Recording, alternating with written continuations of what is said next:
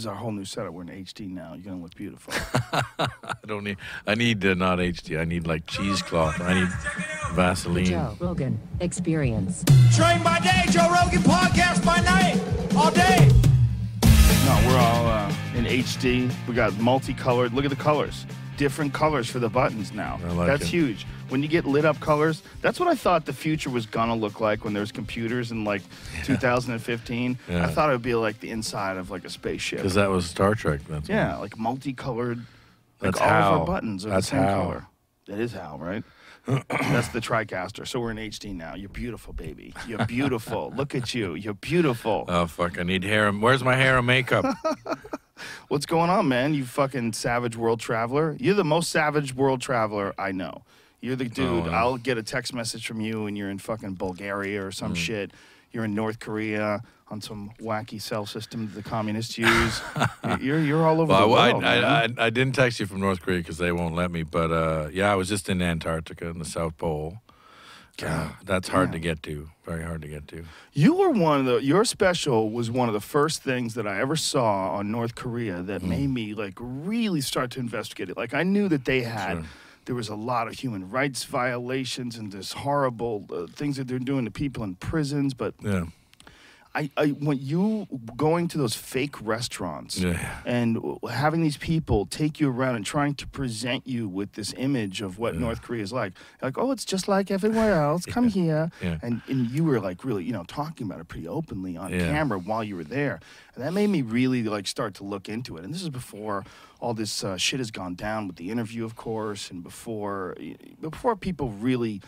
I think, like, after his dad died, Yeah. that's when people really got a sense of, like, well, this is not going to end here. Yeah. Like, this crazy communist, this is, like, the last real crazy communist dictator. Yeah, like the old school sort of utopian communist, cult of personality. They're God. They're the president. They're George Washington. They're everything. Yeah. And it's still going on, which is crazy. In fact, they picked Kim Jong Un because he looked like his grandfather, Kim Il Sung, and so the people were like, oh, they're the same guy, kind of thing. God.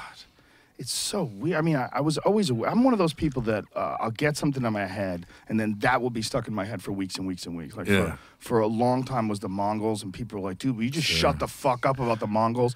And Did you see that movie Mongol? Yeah, I did. Yeah. So good. Pretty good. So you know good. what's really good, man? Marco Polo on Really? Netflix. Oh, I'm gonna check it out. Yeah, it deals with Kublai Khan, who's like Sure. the descendant, the Descendant, grandson yeah, of Genghis Khan. Genghis. Yeah, you're supposed to, I always said Genghis, but Me you're supposed to too. say Genghis. Yeah. But then I got into North Korea after your show. After Right. watching you in that restaurant going like, what a weird charade this is. Yeah. The government's putting on a charade for journalists. Yeah. And also I was thinking like, they kidnap people, man. Sure.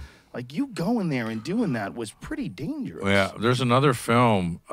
We interviewed the woman, actually. I think they just sold the rights or they're making the film. It's a crazy story of there was like basically the Orson Welles of South Korea. So after the war, they had this crazy film scene going on in South Korea. And there was like the Orson Welles and like the hottest starlet, the Marilyn Monroe, basically, right? And they were husband and wife. And they end up getting into a fight. And the wife goes to Japan. She's crying. She's pissed off. She goes to Tokyo. Boom. Disappears, right? And no one can find her. What the fuck's going on? So he goes to Tokyo. Boom. He disappears. Now, it turns out they were kidnapped by the North Koreans, right? By Kim Il-sung. Yeah. And so they had made this film studio, which I actually went to. It's a complete replica of 20th Century Fox back in the 50s.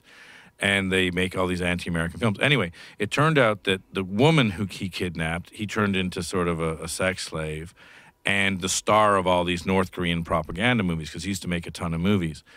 They get the husband and say, now you're going to direct her in these movies, right? They kidnapped him in Tokyo. And he said, fuck you, I'm not going to do that. So they had put him in a concentration camp, which a Korean concentration camp may be the worst place in the world. So he's eating grass and he's being tortured. 5 years, right? 5 fucking years he's in this concentration camp. Finally, he says, okay, I'll do it. I'll direct the films. So they let him out, and he goes to Kim Jong-il's, palace, And then all of a sudden, there's his wife, and his wife all of a sudden realizes, holy shit, he's A, alive, B, he came to get me, C, he's been in the concentration camp, and he realizes, oh, she's been eating shrimp pate all day, fucking Kim Jong-il, while I'm in the concentration camp. In any case, they get together and make like 7 movies, big movies for North Korea, and in fact, one of them called Escape, no joke, called Escape, wins a Moscow like Oscar, like a Soviet Oscar at the time. As a reward, they get to go to Vienna, which was their dream because it's where The Third Man was filmed. He then and she in their tour of Vienna, they're allowed to tour Vienna. They defect. And they get out, and finally they escape. And then they told the story, and now they're making a movie about it. So they're probably going to shut that. Whoever puts that out is going to get shut down too. What the fuck? That is the craziest story ever. Yeah, true story. Yeah. That a guy can still live like that. I mean, that's basically the same as people lived 5,000 years ago. I mean, Yeah, that kind of it's shit. crazy. Kidnapping people, Kidnapping, forcing the wife to yeah. be a sex slave, forcing the husband into a concentration camp, Sure. torturing him, Yeah, crazy. starving him. Yeah. It's completely insane. Whenever you start dealing with North Korea in any level about anything, it's crazy as fuck. It's just amazing that it's still around like that. Yeah, it is. It's just such an archaic idea. Yeah. I mean, it really is. It doesn't fit in No. what we think of as 2015, the modern world. Although it wasn't that long ago, that you had Stalinist Russia, you had Maoist China, you had Hitler's Germany, where people just went, yep, that's the dude. He's the one who tells us how to do everything, But I think it's really disturbing because it's happening now. And even though like 40 years ago or 50 years ago isn't that really that long ago, Right. now It's feels like shocking. that could be us. But I think if you look at what's happening in Russia, it's not so far away because obviously the thing about North Korea, which is weird, is it's like going back to 1938. It's like going back in time. But the thing about Russia, if you go to Russia now, they're like, there is no economic crisis. America did this to us. The oil is falling because America did this to us. It's total Cold War rhetoric, and Putin is, the new czar. He's taken over all power, and he runs the press, and he runs everything, and it's definitely not going forward in Russia. It's going backwards. Yeah, he's a weird case, isn't he? I mean, it's just so blatant that this guy is a dictator. When you see what happens when there's any sort of dispute over there, and even with these oligarchs, Sure, they he take just takes them out. take them, Boom. they put them in jail, Boom. and they take their businesses. Yeah, sure. And he's done this more than once, Sure, right? He did it to a guy recently, Yeah. and he only wound up taking one of his oil businesses. Yeah, and he's done it with famously with Gazprom and Rosneft, where one guy became the richest dude in the world, and 3 other guys got either assassinated or went to jail. So I think that when you look at it, it's a tough place to do business, Russia, unless you got a key card to the Kremlin, you're not going to get anything done. I mean, it's so blatant. Yeah. It's so blatant. It's so strange Yeah, that they can happen. They just reactivated 28 Cold War bases this year. So they were done. Okay, Cold War's over. Yeah, fuck, we're done. Boom, 28 bases reactivated. Like, what? Do you think that they feel like the only way to recharge the economy is being a full-blown conflict with the United States? Yeah, I think that it was a humiliation in Russia. We look at sort of Gorbachev and Yeltsin and go, they finally came to their senses and joined the world and whatever. Yeltsin drank a bit too much or whatever. But that's seen as a huge humiliation. As we were, if not number one, we were number 2 for a long time, and then we went to being an also-ran, and there was a lot of resentment there. B, then as oil came on the ascendancy, they're like, okay, we're going to throw our weight around. So they were, subsidizing oil. For example, Cuba was subsidized oil. One of the reasons why they're like, oh, let's be friends again is there's no more oil subsidies, and it's the same thing in the region. And then I think what happened is Putin came along and said, Russia's the best again, and we're going to fuck with people, and we're going to take back our land that they took from us, and we're going to take back this, and our military is the best, and we're going to put more money in the military, and we're going to reactivate these bases. And people went, yeah, good, why not? By the way, you got to remember too that they grew up where we were the boogeyman. Right. So it's not to like, all the old people, like if you look at the Fox News people, they're like, yeah, we fucking Russia, they're all commies. Well, all the people in Russia are going, I know the Americans eat the babies, and so it's not that much of a stretch. Well, and if you look at like the way we behave abroad, I mean, the fact that we have multiple wars going on, that we have drone attacks on their border, we look scary as fuck to someone outside of us. Sure. Remember that Sting song, "The Russians Love Their Children Too"? Yeah. It was a great song. Yeah. And I remember listening to that song and thinking, was it Sting or the Police? Might have been. I think it was Sting. I think it was when it sounds like Sting, but it was the era of the Police. Yeah. He was. Yeah, I mean, we thought of them like as that it was going to kill everybody. There was going to be a nuclear war. The Russians were going to kill everybody. It hovered over our head all the time. You and I grew up at the end of the Cold War when it was still full on. Yeah, it's propaganda terrifying. And shit. You ever watch like War Games? Yeah. And like that was just a given. Yeah, of course we're going to destroy each other. It's just a matter of time. And then when you get to school and you find out about the Cuban Missile Crisis, and you go, wait, how close was that? Yeah. Oh, fuck, man. Yeah. Wait a minute. Yeah. Like they were going to, what? Yeah. We were going to go to nuclear war with fucking Cuba? Yeah. Holy shit. The idea that almost happened or could have crazy. happened or it got even like step one in a 3-step process of happening. Yeah, it's completely insane. And we had this small interim of sanity where we all went, hey, those guys were crazy. It's a good thing we're not like that anymore. And now we're going, yeah, we still have all those warheads pointed at them. They still have all those warheads pointed at us. And you're like, well, why? It really is amazing. If you think about how long people have been alive for, it really is amazing that we've only dropped 2 nuclear bombs since 1947. Yeah. I mean, just those 2, and that was it. Well, they're bad, so they scared the shit out of us. They're so bad, but everything else we keep doing. Yeah. Everything else is fucked up, we keep doing. But that was the one thing that we ever did that was so brutal. Yeah. And so real. There was no way of morally, like, rationalizing it. Well, even us at our craziest and even the Russians at their craziest, we never did it. But the problem is we were rational actors. We were like, even if we hated each other and even if there was propaganda, we're still rational actors. The problem, the worry is you have irrational actors, like Pakistan has over 100 warheads, and they're rapidly becoming an irrational actor because they're losing control over their country to the Taliban, whose agenda is clearly stated that they want to fuck us up. So I mean that's where it gets terrifying. But we shouldn't. It's the new year, Joe. We shouldn't start off. We shouldn't get straight into like And when the vector for warhead number 6179 is Carmel, California. I have these conversations with you more than anybody I know because you're the one who actually goes to these fucking places. You actually go to all these creepy, scary spots and come back with news. But I used to be afraid of why I go to all these war zones and I still am. But war is bad. Everyone always says, well, we go to war and they picture sort of manly G.I. Joe type shooting each other, and it generally doesn't look like that. It's lots of collateral damage and women and children being fucking blown to shit, and then guys go in there and get PTSD and get their ass shot off. But the thing is one of the things that I recently came back from that fucked me up. Like, really, I mean, I'm to the point where I'm having a kind of an existential crisis going, well, what's it all mean? Is I went to the South Pole because we did this piece on Greenland melting, which won us the Emmy last year. We got a lot of discussion around it on both sides of the debate, although why it's a fucking debate, I don't know.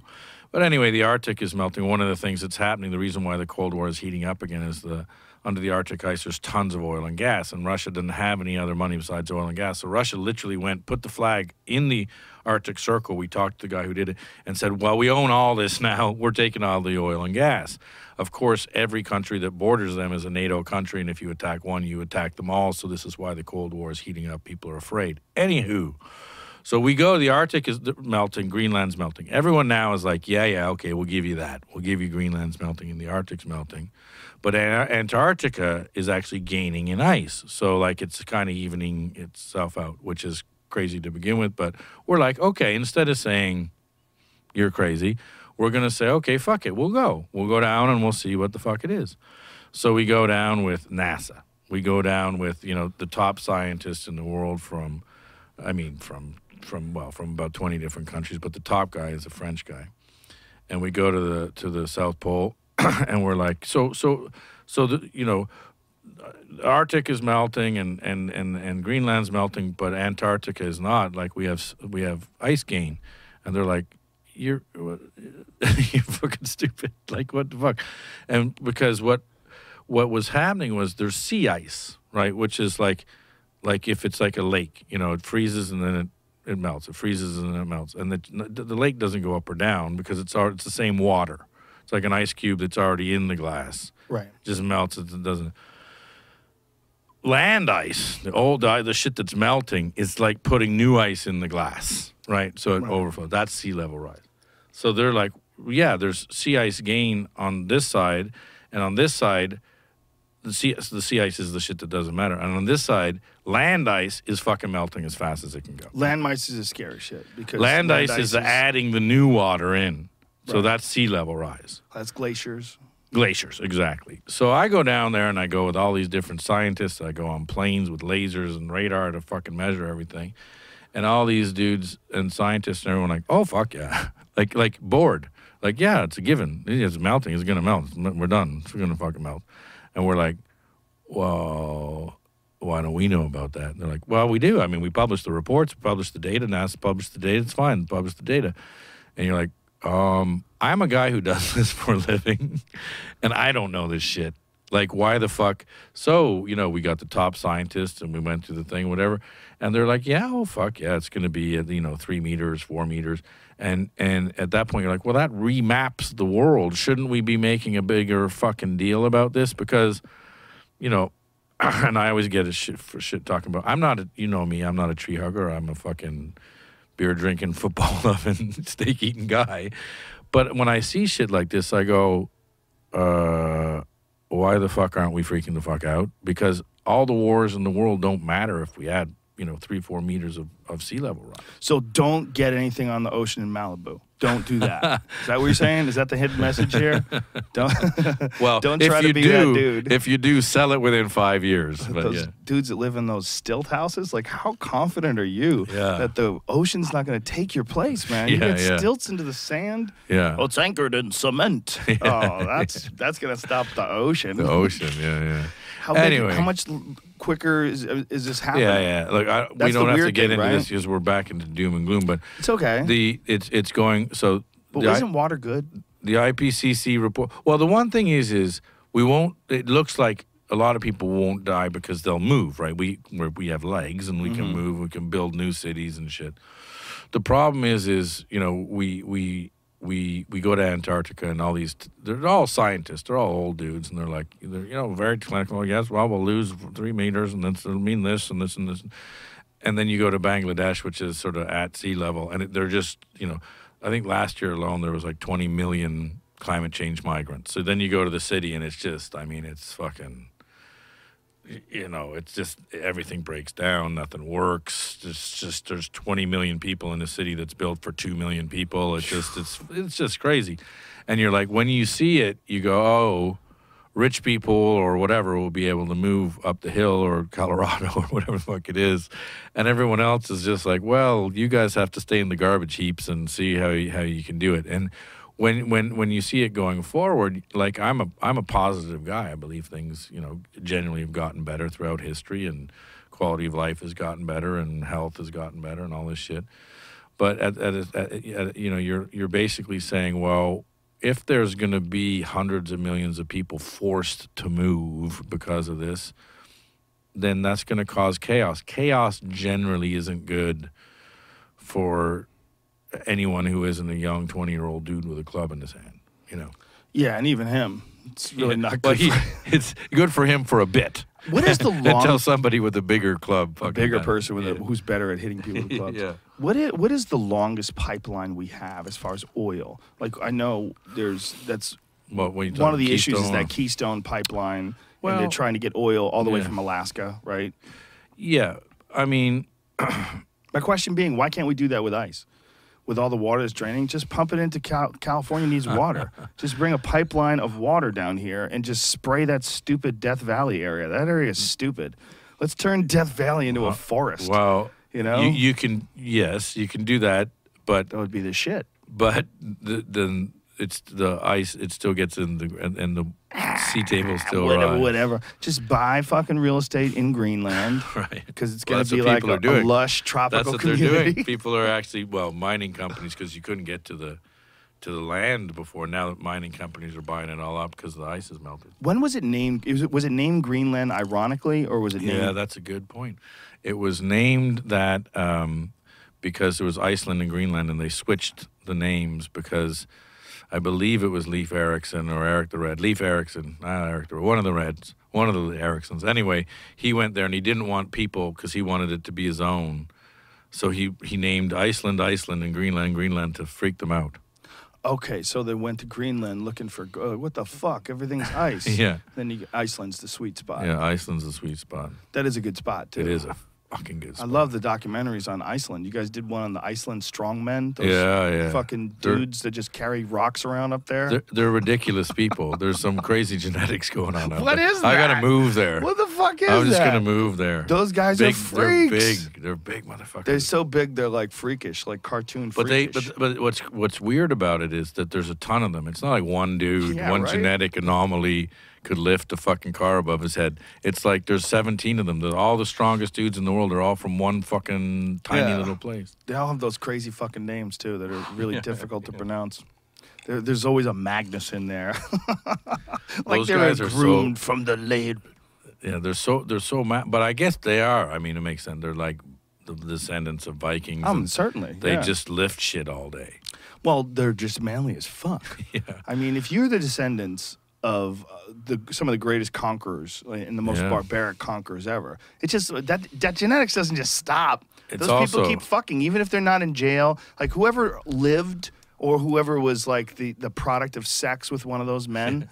Like, if those women lived and their children lived, even if the Viking didn't live, that's like, you're talking about some insane genetics, probably. It's also not like L.A. or let's say Panama, where you can pick the bananas off the trees. Like, to live in Iceland, you got to be tough as fuck. You got to go out on freezing cold water and, like, stab a cod with a spear. Yeah. Like, it's hard. Cold. It's cold and forbidding. You got to learn how to drive in the ice. Yeah. It's fun as hell, though. I love Iceland. It's a great place. I love Greenland, actually. I went there and was blown away by how beautiful it was. Did you eat that shark dish that they have that's supposed to be disgusting? That fermented no, shark? it's fermented puffin, I believe. Is that what it is? Yeah. Yeah. No, I did not. I'm not into I'm not like the...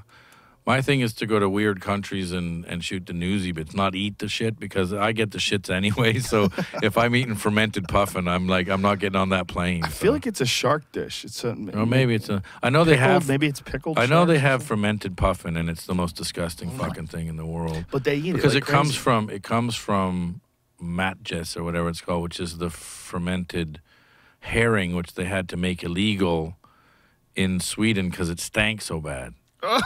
So they made it like you can't make it in your house or shit anymore. You can't make it. No. It's illegal. But it's a Swedish national because it stinks so bad. And then instead of the fermented herring, they did the fermented puffin, which I don't know. Well, they might do that as well, but idea. they do a shark thing. It's called Hakari. Okay, Hakarl. I guess it's Hakarl. All right, whatever. I don't know how they talk. It's a very interesting pronunciation.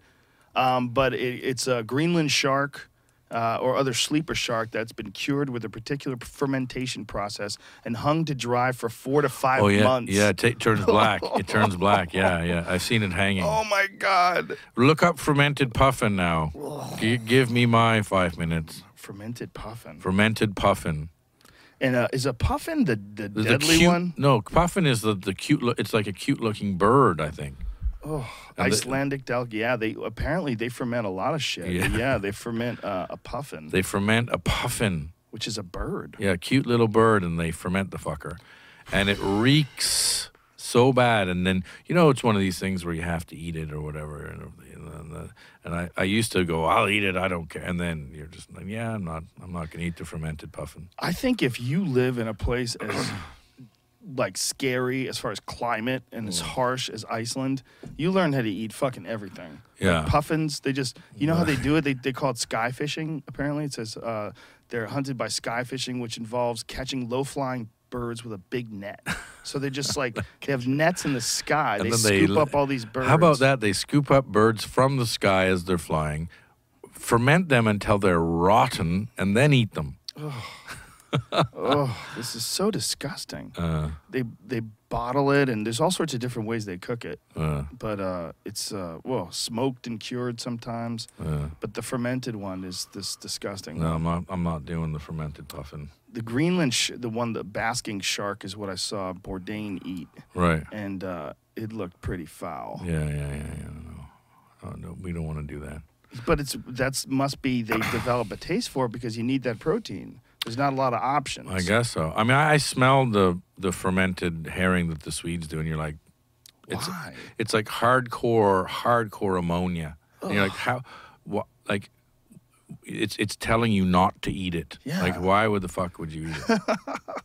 Anyway, I don't know why. Yeah, I mean, what happens to a person's body? Does that do they get don't know, dude. accustomed to it? Is it like I have no idea. I mean, that doesn't make any sense. I have no idea. I mean, unless you're starving, and Iceland gets supplies. But you know, now. you have a weird thing like kids. You know, you develop your taste when you're a kid. And like, do you know what natto is? You know, No. It's like fermented beans, very strong taste. Everyone in Japan eats it for breakfast. Natto, oh, delicious natto, and it's like fermented, like rotten sticky beans, and it's. But you know, again, you go there and they love it, and they eat it with a sort of strong mustard. But you go to a lot of places. I remember, you know, I was sick somewhere. Anyway, it was somewhere. Maybe it was Kathmandu. Anyways, I was sick, and they brought me the spiciest, like craziest fucking chili, like, you know, vindaloo. And I was like, I'm sick. I want like a grilled cheese sandwich and ginger ale. Like, you know, I want to. And they brought me the spiciest, crazy chili shit. And it's just, look, everybody has a different, you know, comfort food or whatever when they're sick or whatever they believe they're going to eat or something. Well, they say that fermentation is how people figured out how to make alcohol. Yeah. They figured out they got drunk from fermented things. Is there a certain amount of intoxication you get from those fermented things? Maybe. I don't know. That's a good question. I know alcohol, it was a way to transport water. Wine was a way to transport water. They're like, oh, because a lot of places they would go to, it was a big thing. Anthrax was huge because the animals would go to, you know, and they fall in the water, and then the whole pond or the whole water source becomes anthraxy. That's where anthrax comes from. Really? Yeah. So it just comes from like a decaying animal? Yeah. And so it was, a lot of water was unsafe. So like, oh, we need to figure out a way to carry water with us. And they figured out a lot of ways, but wine was one of them. Well, oh, we can carry this for, you know, years. We can carry this. And they didn't have corks. They just put a bit of olive oil on top of it, which would seal it. And I was like, that means that if you go logically, they were drinking a shit pile of wine because they were like, well, I'm not going to trust the water because I don't know that the animals haven't died in it. So I'll just drink wine all day, every day. And So they nothing else. lived off wine. That is hilarious. Yeah, Well, that yeah. explains like a lot of the crazy shit that people did back then. Just drunken bands of marauders going Yeah. from hillside to hillside. Yeah. That's really crazy if you stop and think about it. Like the people that were traveling and drinking wine Yeah. exclusively for hydration, Yeah. and what the difference it must have been on the way they thought and behaved. Sure. That explains a lot of history. It does. It really does, right? We're figuring it all out here. Yeah, if we figured out two things. We figured out we just got to get a pipeline, Pipeline from Greenland. from Antarctica or pour- Greenland, sure. Pour that water into Palm Springs, the Palm Right. Desert, all that Right. area. Just fucking make it a lush Flood it. tropical forest. Mm. We could do that. All right. Just how about a big pipe and like a sprinkler system over LA? It just rains Well, once a LA week. needs water. Imagine if that's what it came down to. We have built a artificial like pipeline. high rail like shower systems over cities. It doesn't rain anymore in LA, so LA decided it needed a shower system. It would cause a lot of news saying we're going to reuse the Keystone Pipeline not for oil but for glaciers so that we can actually have water. That would be badass. Nobody would oppose that. Who would oppose moving water? Well, if oil keeps going down and water keeps going up, it'll be economically feasible. You'll make more money selling water than you will oil. It'll be a commodity. yeah. Yeah, that's the projection, right? Yeah. We're going to actually have an issue with fresh water within the next 50 to 60 years. Oh, sure, we have an issue with it now. Well, when you see those lakes in Texas, if you've been to Austin, Yeah, sure. they have yeah. Lake Travis and Lake Austin. And Lake Travis, they don't artificially feed. yeah. Lake Austin looks badass, but Lake Travis is vanishing. Yeah, all the we did a piece on it. All the houseboats and everything are sitting just on like not even dry land, like caked, like scorched land. Yeah, and the docks are nowhere near the water anymore. Yeah, no, yeah. Like hundreds of yards. It's weird.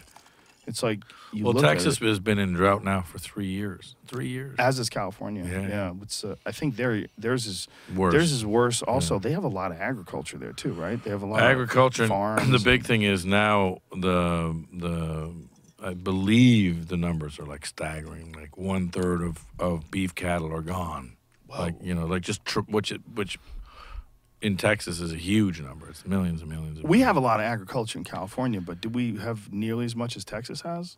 I think. Like, who there's- needs more water? Well, I think there's more straight up agriculture in California, but there's more Beef like and livestock and shit Yeah. in Texas. You know, there's as many tigers in Texas as there are in the wild. That's tragic and weird. That's amazing. But there's not that many left in the wild, and there's a lot of crazy people in Texas that want to buy one, so Yeah. it doesn't surprise me. Texas has a huge population of these wildlife parks. They have Right. wild game parks where you could go like shoot a zebra Yeah. with I a remember. compound bow. You could go hunt a zebra. yeah.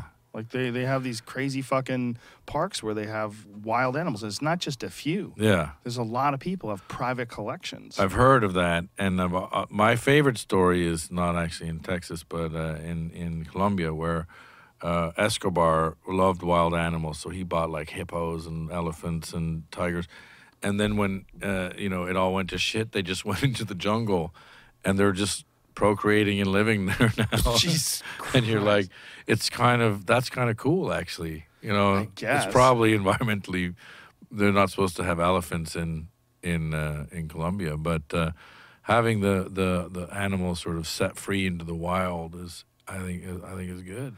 Yeah, well, there's a lot of people in this country that have private collections where Right. they have wild Yeah. animals. There was the guy that lived in Ohio. Yeah. He opened his gates, let all of his animals out, and then blew his brains out. No. Yeah, and the Wow.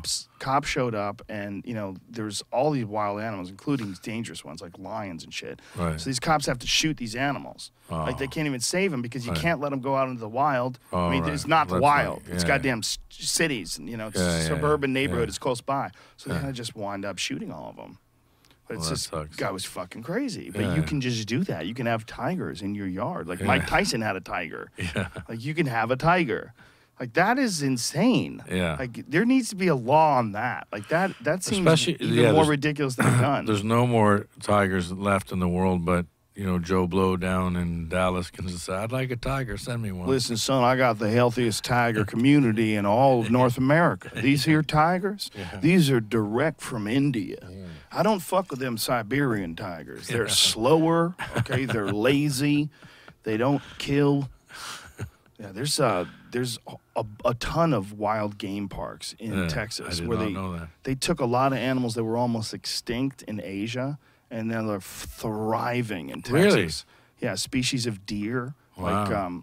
There's many species of deer that they have that they take from other countries and they bring to America, and they put them in these game parks, especially in Texas, and then Right. they can hunt them anytime they want Right. because they right. become like a commodity instead of it being like there's seasons for deer and there's seasons for elk and there's seasons Right. for everything else. But these animals that are non-native, Yeah. you can hunt them anytime you want. Right. So they bring them over there just specifically for that purpose. But so they're thriving. Wow. Because they're worth something. Right. Which is really kind of trippy. Yeah. It's like, yeah, you want the animals to be thriving, but it's kind of weird that the only way they're thriving is if dudes can Yeah. get out there and shoot them. But this is, not a tremendously popular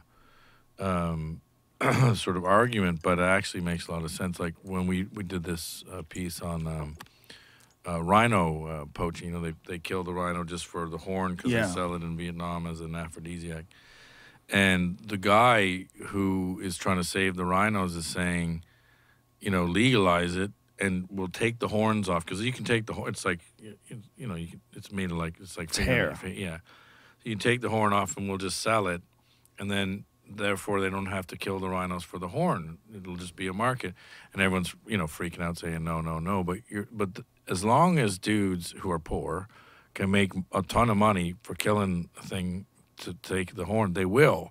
Whereas if you just say, okay, well, we'll give you the fucking horn and you can do whatever you want. You have as many boners as you want, go nuts. That's the only way to save them, is capitalism is killing them, so capitalism has to save them. And initially you go, well, that doesn't sound right. But when you think about it, you're like, well, okay, yeah. Then the problem is, well, somebody will be, like, someone will regulate it. And like a company, GM will make the money out of the legal rhino horns, but there'll still be illegal rhino horns because the guys will get disenfranchised and they'll get screwed out of it somehow. But in any way, the argument that you have to make it as economically viable to do the thing, because otherwise they'll just get killed out.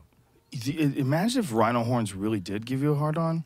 Rhinos would have been extinct a long fucking time ago if it really worked. But the other thing is like, you're like, rhino horns give you a hard on and whatever. You're like, just fucking buy Viagra. Yeah, they don't have that it's education. 99 cents. Yeah. It's a lot cheaper than, because it's expensive. It's like, $20,000 for a piece of rhino horn. You're like, you get fucking a vat of Viagra for that. You could bathe in Viagra. It would be the rest of your life. Yeah, like, what the supply, fuck? taking it all day, every day. Exactly, like, what the fuck? It's $20,000. That's so it's hilarious. So expensive. It's crazy expensive. But it doesn't do anything. It's just like eating someone's hair. Yeah. I mean, it's just similar. I'm going to grind up fingernails. Yeah, I'm going to grind up like hair and fingernails. Yeah. And that's going to get me hard. But but seriously, like, just take fucking, they bootleg Viagra for like a penny. I mean. Yeah. Anyway. Well, they also put it in those boner pills that you buy at gas stations. Like those boner pills that they put Viagra. Yeah, or they put Viagra. rhino horn. No, they put those boner pills that sell for like $3.95 for like a little packet. I gotta go try them. I don't know those ones. Red Band takes them all the time. That fucking freak. He's always buying them, and I'm like, why won't you just buy real Viagra so you know what the fuck you're taking? You're taking this crazy shit from this gas station. Yeah. It's called Red Hot Super Dick. But Joe, I got 2 packages of Red Hot Super Dick. What's in them? I don't know, but the shit works. Like that's no worse. That's no better than eating rhino horn. That's just stupid. Well, it's no better than eating garbage you find on the street. But we did another piece on that I found fascinating because I didn't know anything about it.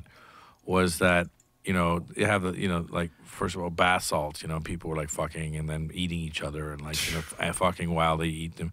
And I'm like, what are they doing? How do they have bath salts?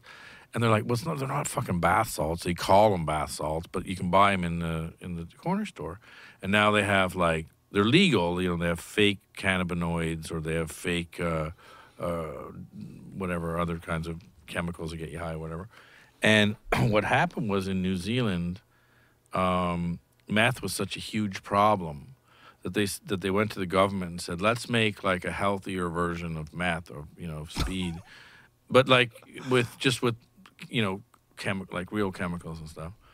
And so they legally made drugs, pills, and the meth problem went down, and they were a healthier version of drugs or whatever. But they were like selling them next to like chocolate bars and shit. So the moms and everybody went, well, this is not cool that you can buy meth next to the chocolate bars, quite rightly.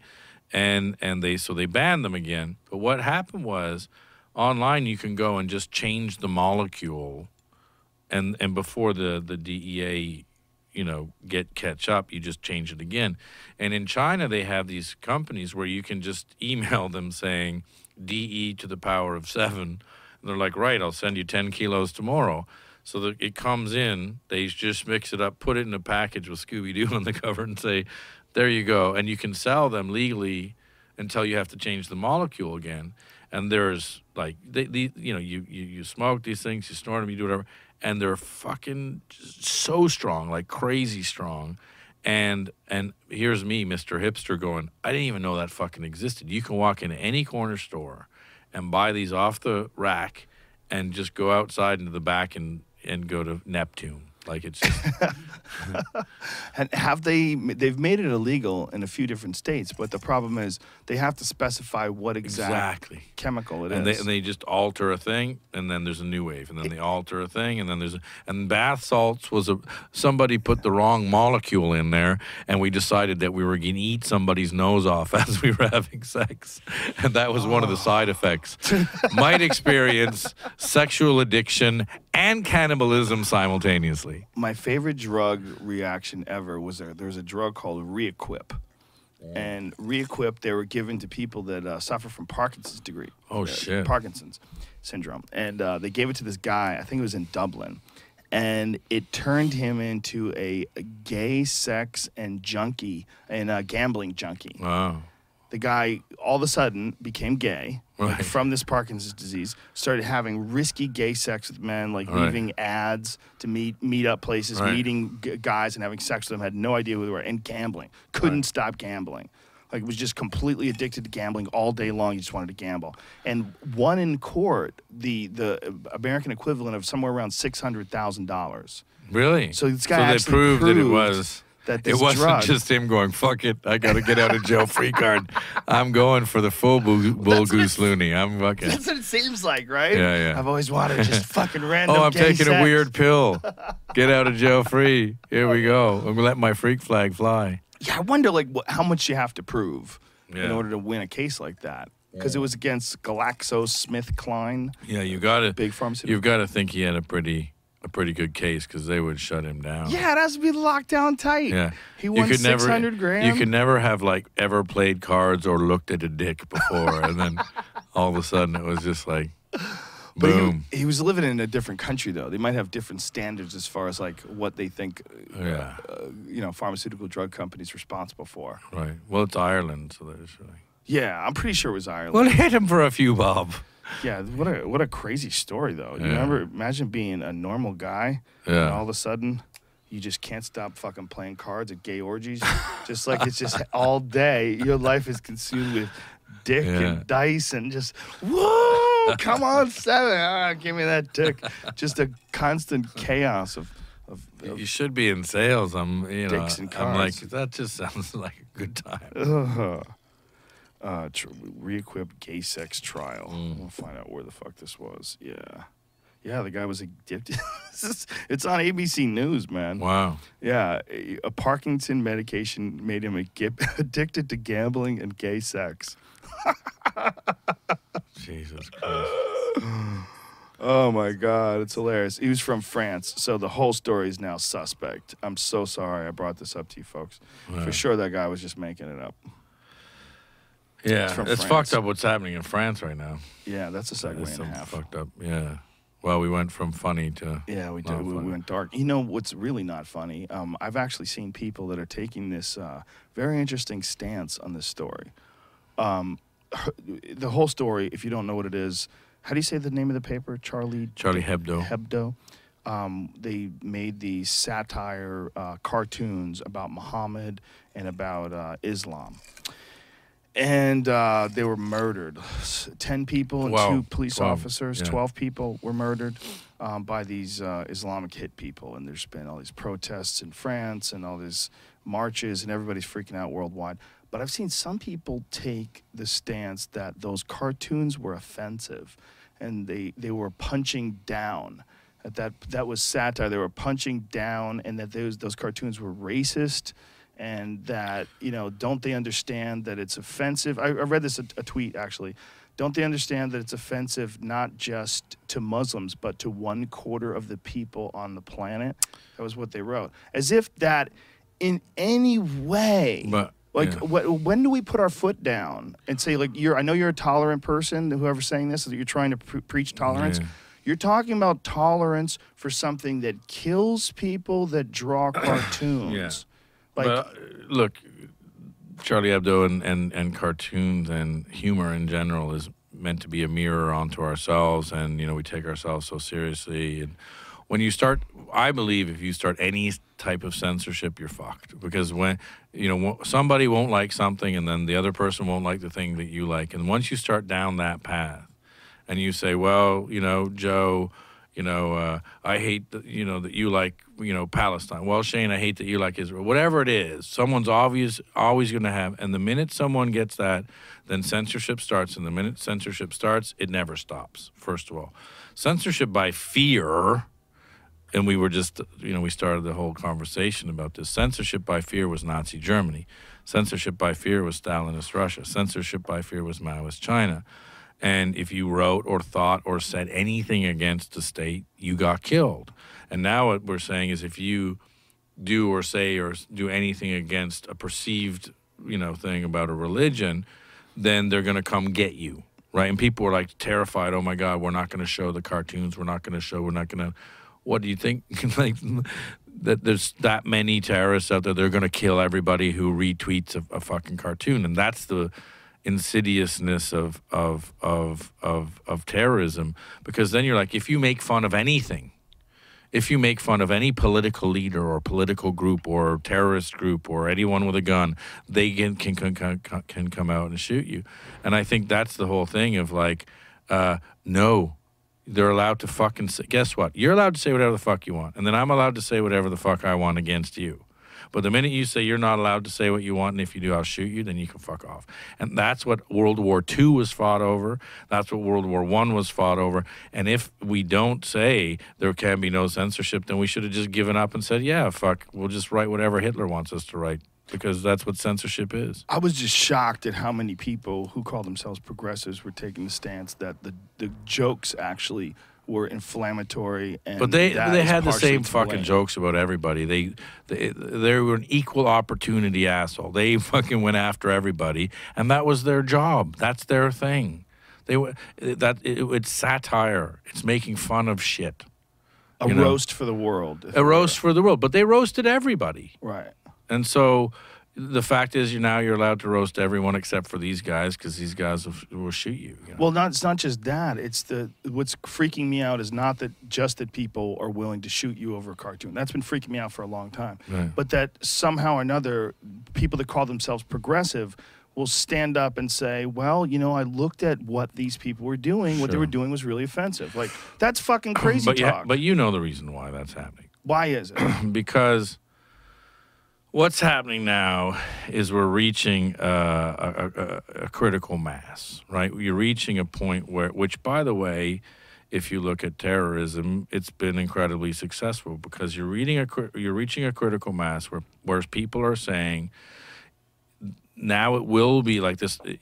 For example, the fight, the reaction was always, well, Islam is a religion of peace. Now that's become a joke, because everyone's like, well, it's a fucking religion of peace. Why does this continue happening? Right?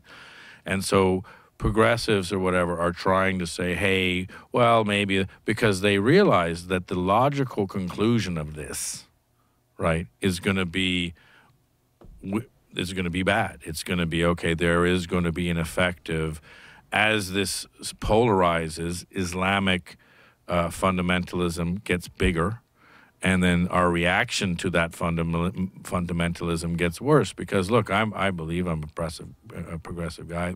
I don't know what that means, but I'm non-political on either side, and I believe I look at things critically. But at a certain point, you're like, well, this is getting bad now, and public opinion is getting heated, and the end result of that is going to be, you're going to have heated public opinion on one side, a bunch of guys with a bunch of guns on the other, and it's not going to end well. So it's a type of appeasement, right? It's a type of, well, I looked at it, it's not so bad. Well, it is bad.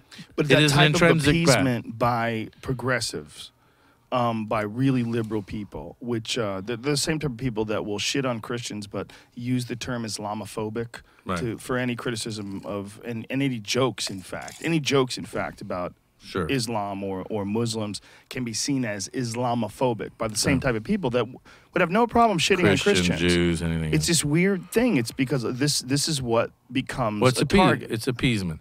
And quite frankly, what's good for the goose is good for the gander. Everybody should be game, and that's what freedom is all about. But who's it appeasement to? It's this weird social brownie point thing that they're doing, where they're maybe looking at it as an opportunity to criticize racism or criticize punching down with humor. You know? Maybe. I mean, sorry, I'm getting a drink. Sorry. No worries, man.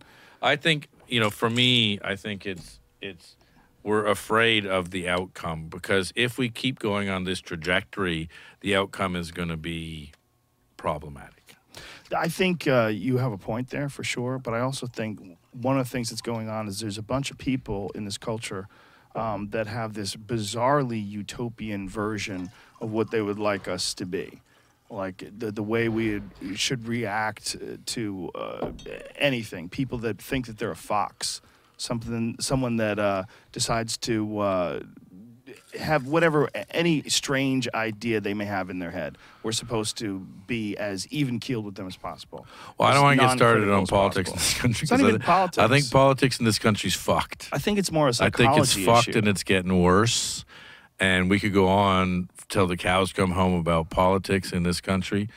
One thing I would like, if you want, I would be long-winded and boring for most people, but I read a book. If anyone wants to read, maybe the most fascinating book ever written about the situation that we're dealing with right now with the rest of the world and Islam, is called The Siege of Mecca, and it's a true story. It's a journalist who wrote it about in 1979, which was the difference. I believe the year 1400 in the Islamic calendar, there was a siege of Mecca, and a bunch of dudes who were Wahhabis took over Mecca during Hajj, and the royal government, the royal family, couldn't go get them because it's illegal to fight in Mecca.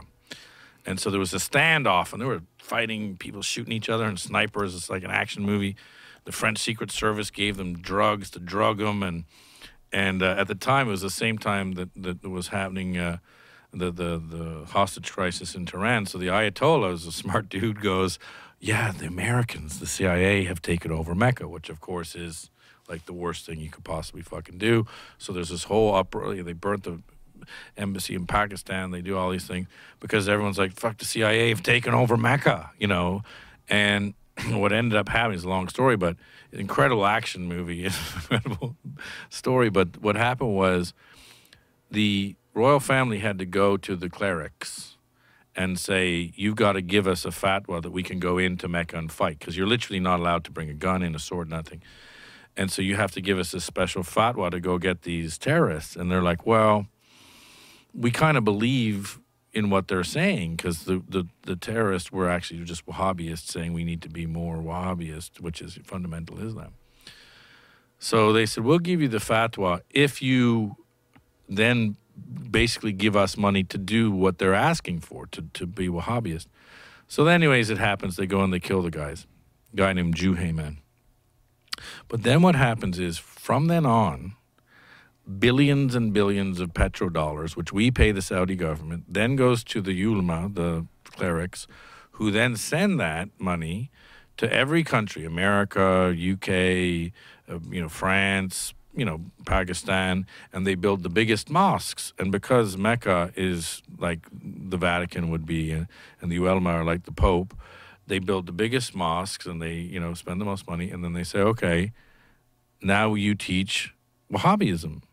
And, when you look at what's happening with ISIS, you say, how the fuck can these guys recruit 50,000 foreign fighters in 4 fucking months? It doesn't make any sense. They're coming from America, they're coming from France, they're coming from England, because these guys go to these mosques where they're Wahhabist teachings, right? And then when you look at it, and when you look at what's happening, with things happening in France, with things happening in the UK, with things happening in Pakistan, with, where we're saying we're not going to go with the Taliban even in Pakistan. Now we're going with ISIS, or the Taliban's aligning with ISIS. And you say, how the fuck can that happen overnight? How can it happen that all these people are saying, fuck, yeah, that's great, ISIS? It's because we have the Pope and the Vatican saying that that's good, that Wahhabism is good. So as long as that continues, the problem on that side is going to get worse, right? And then as long as that problem gets worse, we're going to fucking react stronger and stronger, as is only human. And that's the problem is we're heading for some sort of boiling over. We're heading for some sort of, thing. And I think, and this is me giving people the benefit of the doubt, is that some people are saying, well, fuck, if if we just let into everything now and say, if everyone's shooting us if we say the wrong thing, fuck you, let's go, then it's going to happen sooner rather than later. Which might be inevitable if Mecca keeps on funding Wahhabist Sunni doctrine. Jesus fucking Christ, Shane. Goddamn doom and gloom, son of a bitch. The world is melting. War is coming from Russia. It's coming from maybe North Korea is going to kidnap your wife and force her to do porn. No. God damn it. This is all this shit that's going on right now. Let's start 15 with some positivity. God damn, you're freaking me the fuck out. Let's start with some positivity. What about the... Well, the thing is, we can change it all. We're human beings. We're smart. And I believe there's enough of us now that are woken up and are smart and understand our political and economic power, and we can stop all this shit from happening. Because I'll tell you what, North Korea only exists because people let it exist. Right? Global warming only continues because we let it continue. I mean, fucking the problems that we have with terrorism only continue because we let it fucking continue. If humanity as a whole says we ain't gonna fucking do that anymore, it would stop tomorrow. We would need a lot of people to band together to go after North Korea, though. North Korea seems like a huge problem, and on top of that, don't they have like nuclear weapons? I mean, how are you gonna stop? You have to stop it from inside. You have to stop it from inside, but I think that's where like everyone running around freaking out about the interview. Oh my God, North Korea fucking told us we can't do something. We should be figuring out ways of getting the interview into North Korea. We should, in fact, fuck the interview. We should be figuring out how to get NFL football into North Korea, or like fucking Lassie or Heidi, Dukes of Hazzard, or any kind of shit. Because I think one of the smartest things that America learned after World War I and World War II is if you expand your troops, it costs a lot of fucking money and it takes a lot of lives. Where if you figure out that Marlboro's, Cokes, McDonald's, and Hollywood, everybody loves them, then guess what? You don't have to fight the war. You won. Everybody's like, fucking, I want to smoke a Marlboro while I'm drinking a Coke and watching Brad Pitt. Gramscian hegemony. And I think that we should be exporting our culture a lot more aggressively to North Korea. And I'll tell you what, Kim Jong-un grew up in Switzerland. He loves basketball. He was watching TV. He knows what fucking time it is. He's watched the, fucking Dukes of Hazzard. I guess he'd be later. He'd be, what's a big 90s show? He probably Mork watched and Dukes Mindy. of Hazzard I don't know. just to check it out. I mean, he's into the Detroit Pistons, yeah. right? I mean, isn't he a big fan of, what's his face? Rodman. Well, he was Bulls. They liked the Bulls. Because it was Jordan, right? Was he on the, what else did he play for? Did he play for the Pistons? He played Pistons, yeah. And then he played for the Bulls? Pistons and Bulls, yeah. You're right. He's got, like, metal all over his face now. Yeah. What's going on with that dude? He's a weird dude. He's always been a weird dude. But it's just strange that that's the guy that Kim Jong-un is sort of connected to. Well, we sent him there. You know that. Yeah, but how the fuck is that real? Because they love fucking the Bulls. I mean, if Michael Jordan would have gone there, and I hope Michael Jordan, you listen to this, if Michael Jordan would have gone there, it would have been world peace. They would kidnap him, force him to do ebony porn. No, I think there would have been so much goodwill. He would have said, "Look, let's just fucking call it a day." Do you think so? If Michael Jordan, he would have been. Korea, I think he would have been a godlike ambassador, and he would have been a little bit more sane. Really? Yeah. So you think he could have actually gotten, like, diplomacy accomplished? Well, I think there was diplomacy accomplished. I think if you look at it, one of the things that, besides oil tanking, that helped détente between Cuba and America was baseball. If you look at Puig and all the, stars that came out of Cuba, culturally they were just like, okay, fuck it, fuck this, let's just do it. And I think that, the number one sport in North Korea is basketball.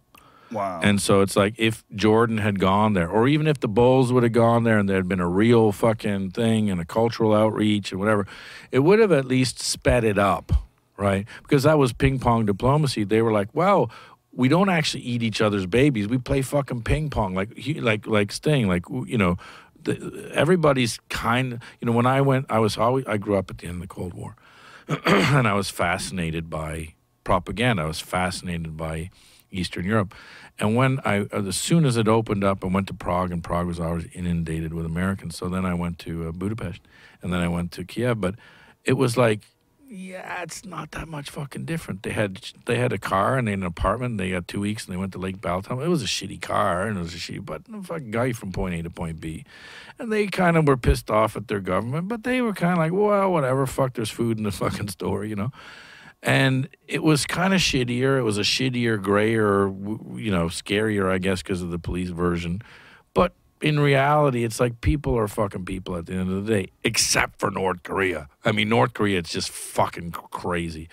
But I think that the more, it's not actually us. We're not doing shit over there. They still think we're the devil. But Chinese people who used to come, they were wearing the Maoist suit and with the stars everywhere, and they looked the same and they talked the same and they were still revolutionary, are now coming in Hawaiian shirts and with a Canon fucking S5 and a fucking thing. Because our culture got over there. Yeah, I think global culture got there and consumerist culture. I mean, China's the most capitalist country in the world now. But the Chinese who are coming to North Korea don't look like them anymore. They don't act like them. They have fucking laser beams in their hands like phones. They don't have phones. They don't have computers. And stuff. So they see all this shit from the Chinese and go, oh, okay, something's going on. And I think if we just exported our culture, that the fact that, hey, guys, you're actually living fucking 100 years ago, you should come and get up to speed with us. I mean, that's what happened in East Germany. East Germany, West Germany, they said, this is never going to come together. Boom. They realized that these motherfuckers over there are driving 911s and I'm driving a fucking Lada. So, that's what won. That's what won the war. Is there a way, though, that anybody could ever... I mean, you'd have to get rid of that whole family. You'd have to get rid of that whole... I don't know. I mean... government that's running it. I mean, they're not going to soften. The family doesn't... I mean, now, who the fuck knows? I don't know shit. But, from what I know about going there a lot... The military runs everything. It's called military first. The army runs everything. Whenever the army runs everything anywhere, guess what? It's not a ton of fun. Kim Jong Un is he looks like his granddad. He's the dad. They got him out of power. They killed number 2. They fucked with his wife. They did all this shit. Oh, he's got gout. Take him away. They were just saying, hey, you know who's running shit? The army's running shit. Because if the army isn't running shit in North Korea, it's over. Because the minute the army isn't running shit, they're going to all be in line saying, can I please work at Hyundai for some money because I'm fucking hungry. Right. Yeah. That's so true. It'll be exactly what happened in East Germany. I got a great idea for a buddy comedy. How about this? How about Kim Jong-un captures a college basketball team from whatever the world championship college basketball is, whatever the fuck. Kentucky, against Kentucky. Yeah, whatever the big team is, captures them, reroutes their plane. It lands in North Korea, and kidnaps them and forces them to play basketball for him. Yeah. And they wind up taking on the North Korean army, kicking everybody's ass and taking over the country, and they become the president of North Korea. I like it, except for I'd like to change it to the best college basketball team in America gets kidnapped by the North Korean despot, which makes them play the worst pro team in America for a winner-take-all game. Because it's always that question at the end of the year. If the best college team plays the worst pro team, who would win? And I love those arguments. And everyone's always like, well, if Oakland played Bama, well, now it's Buckeyes. But if, let's say Bama, because I love Bama. If Oakland played Bama, then, they would throw so many schemes up against them and they couldn't have. But you're like, Bama had the biggest offensive line in football. Not just fucking... college football, and they played together as a team, and they're fucking awesome. Now they sucked, against Ohio. But in any case, the best college team, because then you could bet on it. You could bet on it, and whoever won between America and North Korea would run the world. I think we should do that. That's what we should set up. What if they won? North Korea runs the world. Then we have to kick their ass again. Sorry, you only won the world for a second. We're fucked. We're not going to let you win the world forever for a basketball game. What are you, retarded? Then we failed in our mission. But the pros should win. The dream team. Weird shit happens in sports. Remember the dream team? People get tweaked ankles. Spain. Yes. Michael Jordan. Wasn't there a hockey game too where that was the opposite. Americans. That was the opposite. That was the Russians were effectively pros because they were the Russian army. They would give, and then we were still putting up college players. And even though the Russians were pros and were going to kill us, we won. So we became the underdog. We are the champions. Yeah, we are. That's a big day for the hockey people. It is. It's a huge day to beat those Ruskies. Have to beat the Cold War was played. We need a kind of Cold War again, just to have sports. Well, you know what, man? Sports fighting. We've learned a lot from Russians. I'll tell you that. we've learned a lot how goddamn tough they are. They're tough motherfuckers. Like when we compare the softness of the average American male to the shit I see on TV that Russians do, those crazy the dudes. military guys over in Russia are mean as fuck. Oh yeah, for Mean sure. as Not fuck. just the military guys, but I mean just the average humans in Russia. But we'll just send drones. We'll send laser computer people over there. You think? Well, we won't win. We won't win if we fight the. Well, you've seen the shit. They fucking have to, squat in their haunches for 3 days while getting kicked in the face. I mean, they're in a different level of shit. Now, not to take anything away from the best military in the world, which is the American military, but the Russians are fucking tough motherfuckers. You hit them in the face with a baseball bat and they smile. So. It seems like whenever you hear about a crazy concept, like an MMA concept that comes out of Russia, like they had team fighting where they had like 5-on-5 or 6-on-6 or some shit, and then there was another one that I saw there that was 2-on-2, and one I saw was these guys met in like a park somewhere, and these rival teams, and they beat the shit out of each other in a park. They just both met for a gang fisticuffs. They just want to fight the fuck out of it all the time. If you see the Russian specials, like the special service training shit that they have to go through, it's fucking ridiculous. Like obviously it's hard to become a SEAL or a Ranger or whatever, but like I don't know, something like 50% of them die, like some crazy stat. They are fucking crazy. Anyway, we don't want to fight them. Guess why? Everyone who's fought them, from Napoleon to Hitler to everybody, lost. Except the Mongols. Mongols beat everybody. Mongols took over Russia for like 200 years. The only reason why they didn't get to Europe is because they got tired. It They're was all too far. drunk. They're It was drunk. They too got far. syphilis. Fuck. Our horses aren't big enough. My question was, I wonder if, like, because Russia suffered the defeat in the Cold War and economic disparity, and it was hard times. They've gone through some brutal infighting and all the shit that happened. The people that did survive, they're a different.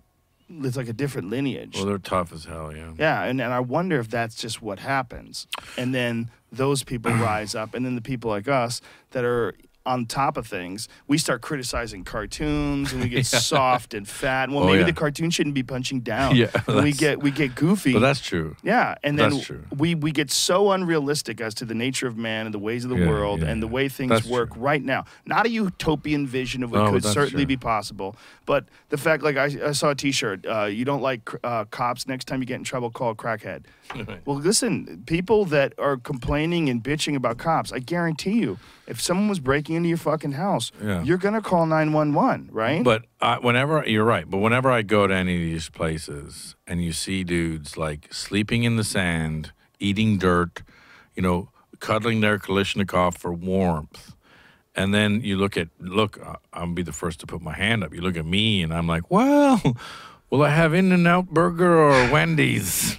Will I have the supersized Coke or the Valium? And I'm just like, I used to, when I was young, I used to think I was a tough guy. And when you see these dudes who literally know nothing but an AK-47 and will eat sand, you're like, yeah, I don't want to fight that guy. And by the way, the majority of people I know in our country, why? Because our country's great. You don't want to fight these motherfuckers because they are fucking badass. And it's like, I think we've had this discussion before, but when you look at boxing and shit, the tougher the neighborhood, the poorer the neighborhood, the better the boxer, because they're fighting for something. They want to get the fuck out. You don't see a lot of Harvard boxers sitting there going 1, 2, 3, karumph, It's that, and it's also they're used to dealing with violence on a regular basis. They can operate more effectively in those high-pressure scenarios. Yeah. And I think that's what we're saying about Russians, too, that these are harder people. They're stronger in will and in character because of what they've had to go through. I think if you look at the two longest wars in American history, if you look at Iraq and Afghanistan, and then I remember when Russia invaded Crimea, which is 90% Russian. Fox News was saying, well, this is the first time they've ever gone without a shot, and we should go in, and what are we going to do? And you're like, hold on a second. You're talking about going into Russia, which is Russian, to fight Russians about taking over a part of Russia, that traditionally was a part of Russia. We had a hard time in Iraq with not the greatest army in the world, with a lot of terrorists. We had a hard time in Afghanistan with the Taliban, who aren't even an army in any real sense of the word. You're going to go take on the Russians in Russia's backyard. You're going to get a fucking bloody nose like you have never experienced before. If you're going to do it, you better be ready to go all in. And that's, one of the things that NATO has a thing that if you attack any NATO country, all of NATO then has to go and go with you. Obviously, we're a part of NATO. So that means if anyone fucks with an island of Finland or if someone fucks with fucking Norway's fishing rights or whatever, we all got to go in.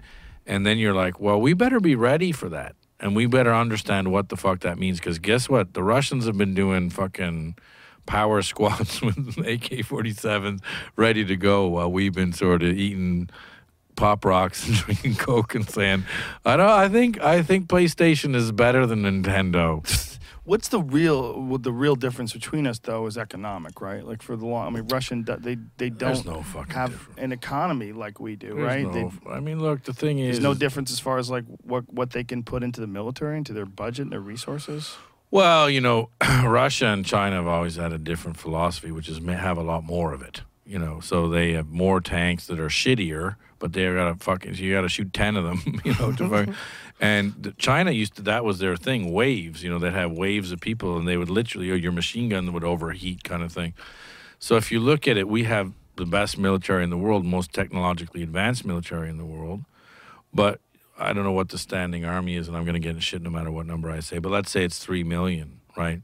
Then you look at Russia, it's probably 30, and if you look at China, it's probably 300 million. Yeah. I mean, because I believe in China. Fuck. Look it up. I think at one point in China, everybody has to be in the military. They have 1.3 billion people, so I'm getting woozy. But that's the thing is you can have however many people you want in the most technologically advanced military in the world, but if you're fucking with China, you're in trouble. And if you're fucking with Russia, you're in trouble. Then it goes to, well, we have a lot more nukes than them, and then obviously that's not a question you want to have. Yeah, that's the worst question you can ever get into. The United States Armed Forces, standing army. Let's see how many people we got. Active personnel, 1,369,532. Is that combat troops or is that in total? I don't know. It just says active personnel. It's just a wiki. Yeah, because if you look at combat personnel, it's usually 20%, which is a staggeringly low number. It's like 300,000 people or something. Whoa, that's terrifying. Yeah, that's not good. This idea that we're going to go to war with someone like Russia, too, that freaks people out, too, because Well, we can't go to war with Russia. Russians look white. We can't go to war with Russia. You can't go to war with Russia because, whoever, maybe it would be a tie, let's say. But then all those nukes, all you need is one crazy general on either side. One crazy motherfucker to say, you know what, I'm going to Dr. Strangelove this shit and I'm just going to let it fly. Yeah, Dr. Strange love this shit. But do you think that there is an issue though? The difference between going to war with someone who doesn't look like what we perceive to be the quintessential or the prototypical American. Yes, but you know what I'm confused about is if you look at America, what would you say the number one security political problem in America is today? Security? Like security issue, security problem, political, like not political problem, like it can't be debt or energy or whatever. Like a political. Privacy? No, like a security. Yeah, okay. No, it can't be external. External. Yeah. Yeah. We're worried about terrorism. Okay, good. Okay. Thank you. That was good. Sorry. What's the number one, by far they worse than America, in Russia today? Terrorism. They have terrorist attacks. They had the theater where they were all killed in the theater. They just had the subway station. They blew up 2 subway stations in Moscow recently. They had the school where they killed all the kids. Right, Dagestan's coming up into Russia. They have they have 9/11s right on a yearly basis. Right.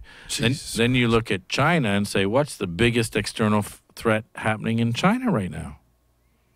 Right, terrorism. So Western China, the Uyghurs or the Uyghurs are fucking going apeshit in northern China and outer Mongolia, And it's causing a huge, massive, massive problem within China, where hundreds and thousands of people are being killed in slaughters and bus stops and train stops. They just had one recently. And what's interesting is you say, okay, the three major powers in the world, America, China, and Russia, right, all share the exact same number one enemy, which is terrorism within their countries, aligned terrorism. It's the same group, same groups. And then you say, okay, why the fuck wouldn't we just get together and say, hey, guys, we have exactly the same, and India, by the way, is in there as well. Why the fuck don't we get together and say, hey, this is a huge problem for all of us, massive fucking problem for all of us. And Europe, put everybody in there and say, why the fuck don't we get together and say, hey, we got to solve this one way or t'other? Because it's the deaths by terrorism, I believe, are number one China, number two Russia, number three America. So why the fuck don't we get together and say, let's do something about this collectively? We're number three America, but there must be number three all of the countries that we've invaded to bring us into number three, right? Because death by terror is only like the 3,000 people that died in 9/11, and what other attacks? A few other isolated attacks. It would be attacks on Americans on foreign soil. But in China, it's a continual war. You have Western China, Northwestern China with the Uyghurs. In Russia, it's continuing. You have Dagestan, you have Chechnya, you have all this stuff. And then here, we have all of our, thing. I guess it must include Afghanistan, Iraq. And Russia's getting that weird spot right now where their economy is sinking. In like a free fall. They've lost 50% of the ruble in the past 2 years. Is that what it is? Yeah, it's a combination of sanctions and the collapse of oil, which is the majority of their GDP, both of which they're blaming on us. Well, how do we fuck with their oil? We lowered the price of it, right? Isn't that part of what's going on? Everyone lowered the price with shale oil and fracking. We have done a lot to become energy independent, which I think is a good thing. But the glut of cheap fracking shale oil has driven the price down, and OPEC hasn't decreased supply, which would theoretically increase it. Also, problems like Venezuela and Iran have sort of solved themselves in the sense of oil distribution. Wow. The number of barrels that the United States produces today is supposed to be as much or more than anybody in the world. Like, we produce as much oil as anybody. Yeah, we always produced a ton. We just consumed more than we produce because we like to consume shit. But by and large, the biggest security problem I believe that we had, including terrorism, was that our energy dependence upon. So if you look at Saudi Arabia, you say, okay, these guys are actively supporting mosques that say Wahhabism is good, i.e., that you should not, adopt fighting, terrorist Islam. That was our money, And so at that point, we're giving money to Pakistan, we're giving money to Saudi, we're giving money to Iran, we're giving money to Iraq. Why? It's crazy. It doesn't seem sane. Well, why then? Oil, because we need the fucking oil, and we need their oil. And we need all the oil. And as we need less and less of their oil. Yeah, well, I think it puts us in a better position. But doesn't it make them desperado? Isn't it better to keep them our hoes? That's how I think. If I was running the country, I would continue to give money to other countries to keep them on the hoe tip. That question is being answered right now. That question is being answered in real time. You don't want to go head to head with a hoe. But the thing is but because of exactly what you're saying, because of destratification of that power system, that's why you have ISIS. That's why you have all this shit. Everyone just thinks ISIS is a bunch of dudes who went out, fucking had a joint and said, you know what, why don't we fucking take Al-Qaeda's thunder? No. What happened is you have a huge fucking group from all over the world, international fucking consensus coming in there and saying, we're going to make a caliphate. And by the way, that caliphate, because the Wahhabists say we want to take over Mecca. Once they take over Mecca, if they take over Mecca, hopefully they don't, then you have a real problem. Because then you have ISIS saying, we are the Pope and fucking Rome. Thank you very much. Is that what they want to do? Is that the Yeah. ultimate goal? Fuck yeah. That's why Saudi Arabia is shitting their pants now, is because they were funding all these Wahhabist things, and then ISIS goes, yeah, we're Wahhabists, but we're the real Wahhabists, and we're coming to take Mecca. Why? Because if you run Mecca, you run the Sunni world, right? Oh, and God. so Saudi Arabia has a lot more to worry about ISIS than America does, because they're real close to fucking Mecca and they want to take it. We need to just get giant cargo planes, like those cargo planes we do skydive out of, and they fill them to the top with mushrooms. And then at the end of it, you have like a big board where you just push the mushrooms out the back of the plane. What I love Just is circle that part of the what I world. love is we'll go on the ground with our whole military and fight Saddam Hussein. Oh my God. But we were not going to go after. We'll bomb ISIS here and there, and you're like, yeah, ISIS is as bad as it gets, dude. Well, ISIS is as bad as it gets. ISIS is Nazi Germany on fucking steroids. Well, we're using drones, right? That's the idea? Or Well, they are using drones. airstrikes. I should really distinguish that. Airstrikes. I am not involved in the drone strikes. Airstrikes. Airstrikes and With jets. manned airstrikes. Yeah, with jets, yeah. And how many ISIS soldiers are there? According to Ben Affleck, there's like 200 dudes. Is he correct? No.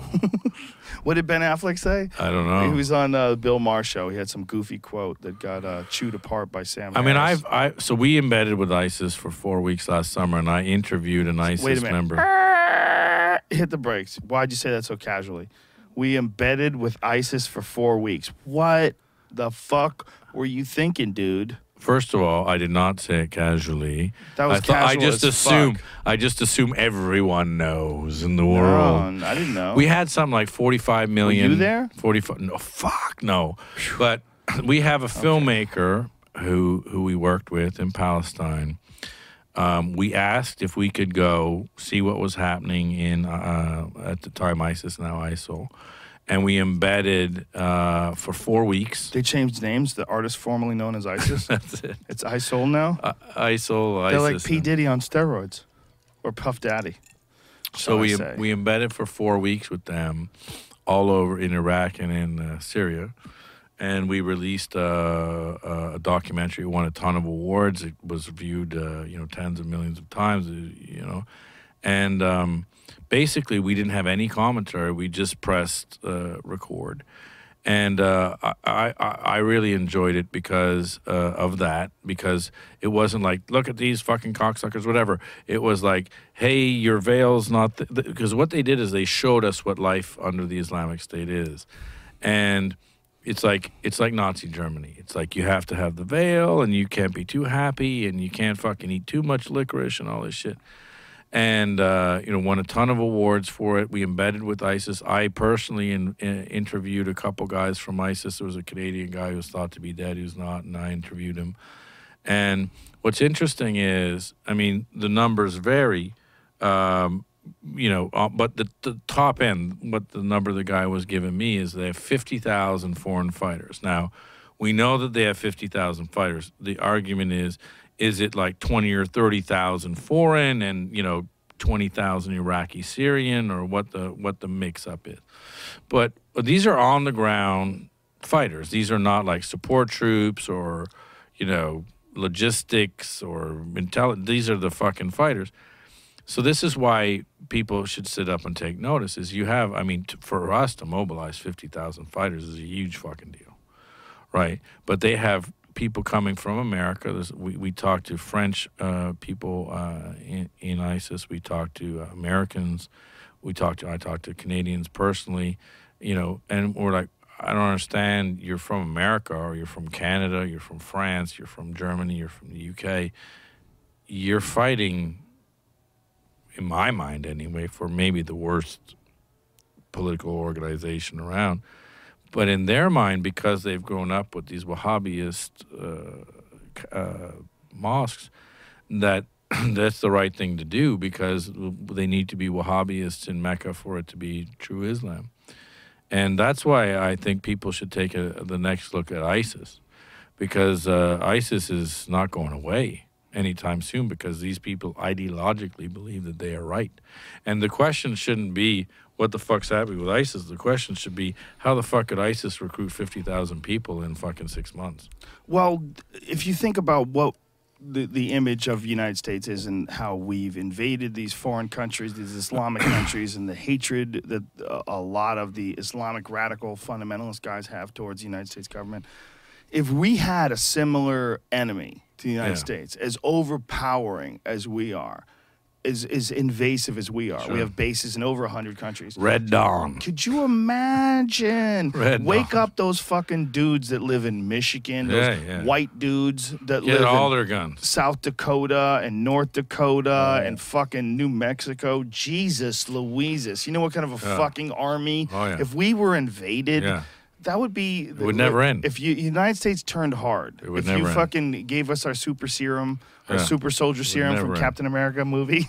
Yeah. It would be this is a It's Red war-loving Dawn. country. Yeah. We're just so fat and so far ahead of the curve. But we would get down with it pretty quick. That's that's what we saw after 9/11. Yeah. When everybody had the but flags. I think that you brought up a fucking good point, which is here's Iraq, right? And for a long time we were supporting Iraq, and then we'd support Iran, their biggest enemy, and then we'd support Iraq again, and then we'd support Iran. Why? Because we wanted cheap oil. Fine, that's geopolitics. Actually, who gives a fuck? Actually, we're hegemonic power. That's what we have to do. Whatever. The problem is you say, okay, we made up shit. This is where it gets a bit wonky, right? Because you're like, if you just told the American people, we need the fucking oil, and this guy is fucking with our oil, I think that would have been better than weapons of mass destruction and going into the UN and trying to get everybody behind it and try. Look, we understand we are a geopolitical player. We're the policeman, the world's policeman. You don't have to make this shit up. But what happened is they said Al-Qaeda is being supported by Saddam Hussein. Now, anyone with half a brain knows that Al-Qaeda's fundamentalist religion and the Ba'ath Party was a secular. They were they were like a political thing. They didn't want religious extremism. So they weren't helping Al-Qaeda. Were they bad guys? Is Saddam Hussein a bad guy? Yes, I didn't like him. He's not my friend. I don't like him. But was he fucking Osama bin Laden's best friend? No, they were enemies. In any case, we make shit up and we go in there. We fuck shit up so bad for so long that when we leave, right after the day we leave, a fucking cadre of motherfuckers come out called ISIS, which make Al-Qaeda look like a fucking tea party and take over the country, right? But is it surprising at all? But hold on. So we go in. We made it up. We said the boogeyman lives in Iraq. We fuck it up so bad that when we leave, the boogeyman is twice as big, and by the way, we made him. Now, that is a failure, not of our troops, but of the fucking State Department and of a political fucking... Because these guys, there was a time when the British could actually say, we can make decisions that are... We are making decisions that are terribly wrong, and the saddest part about that is people are paying for that on our side and on their side with their fucking lives. But isn't that... I mean, and I'm not in any way downplaying the troops or any military action, but I'm just looking at it from a purely objective point of view, almost like a mathematical point of view. Yeah. Isn't that a cause and effect type situation? I mean, you enter into a country, you have, what is the number of casualties of civilians in Iraq? It's staggering, right? It's like 100 to 1. It's crazy. The amount of civilians that were it's- killed is it's- supposedly somewhere around 1 million. Yes, including sanctions because we cut off medicine and shit. It's like 1 million Iraqis. Now, it's a big number. What does anybody in their right mind think the reaction of those people is going to be, unless they're so completely detached from those people on the ground that you don't take that into account at all when you make your decisions? That's my long-winded That's- answer to your question, which is if someone did that to America Exactly. and said, America bombed Russia, and we clearly did not bomb Russia or we didn't help or whatever, they invaded us, killed 1 million or 10, whatever the factor is, 10 million or 20 million, everybody, including me and you, would get, so we're going to go kill those motherfuckers. Yeah, we would all have to get down. And that is what's happening now. And then everybody's sitting there going, wow, fuck, we'll just go bomb ISIS. Those ISIS motherfuckers cutting people's heads off. Fuck ISIS, fuck ISIS. And you're like, I agree, fuck ISIS. I'm a journalist. They're going to cut my head off, so I don't like them. But at the same time, you're sitting there going, okay, why is no one asking? Why is no one asking, how the fuck did these motherfuckers become popular? How the fuck did they recruit guys from Virginia? How did they recruit guys from France? How did they recruit guys from England? where the fuck are these guys coming from? And how did they take over Syria and fucking Iraq when you have every army in the world there and every fucking commando unit and every intelligence agency, and these fucking bunch of new guys, new kids on the block took over everybody's shit. And the reason why is because A, there's institutional fucking money funding them, and B, because we fucked up shit bad on our side. Now, we should take the learnings that we've done and say, look, ISIS isn't going anywhere. And unless we fucking, go ape shit, guess what? It's going to make Al-Qaeda look like a Tea Party. Good Lord. Right when you think that he's brought the doom and gloom to the highest level possible, a new watermark emerges. This motherfucker.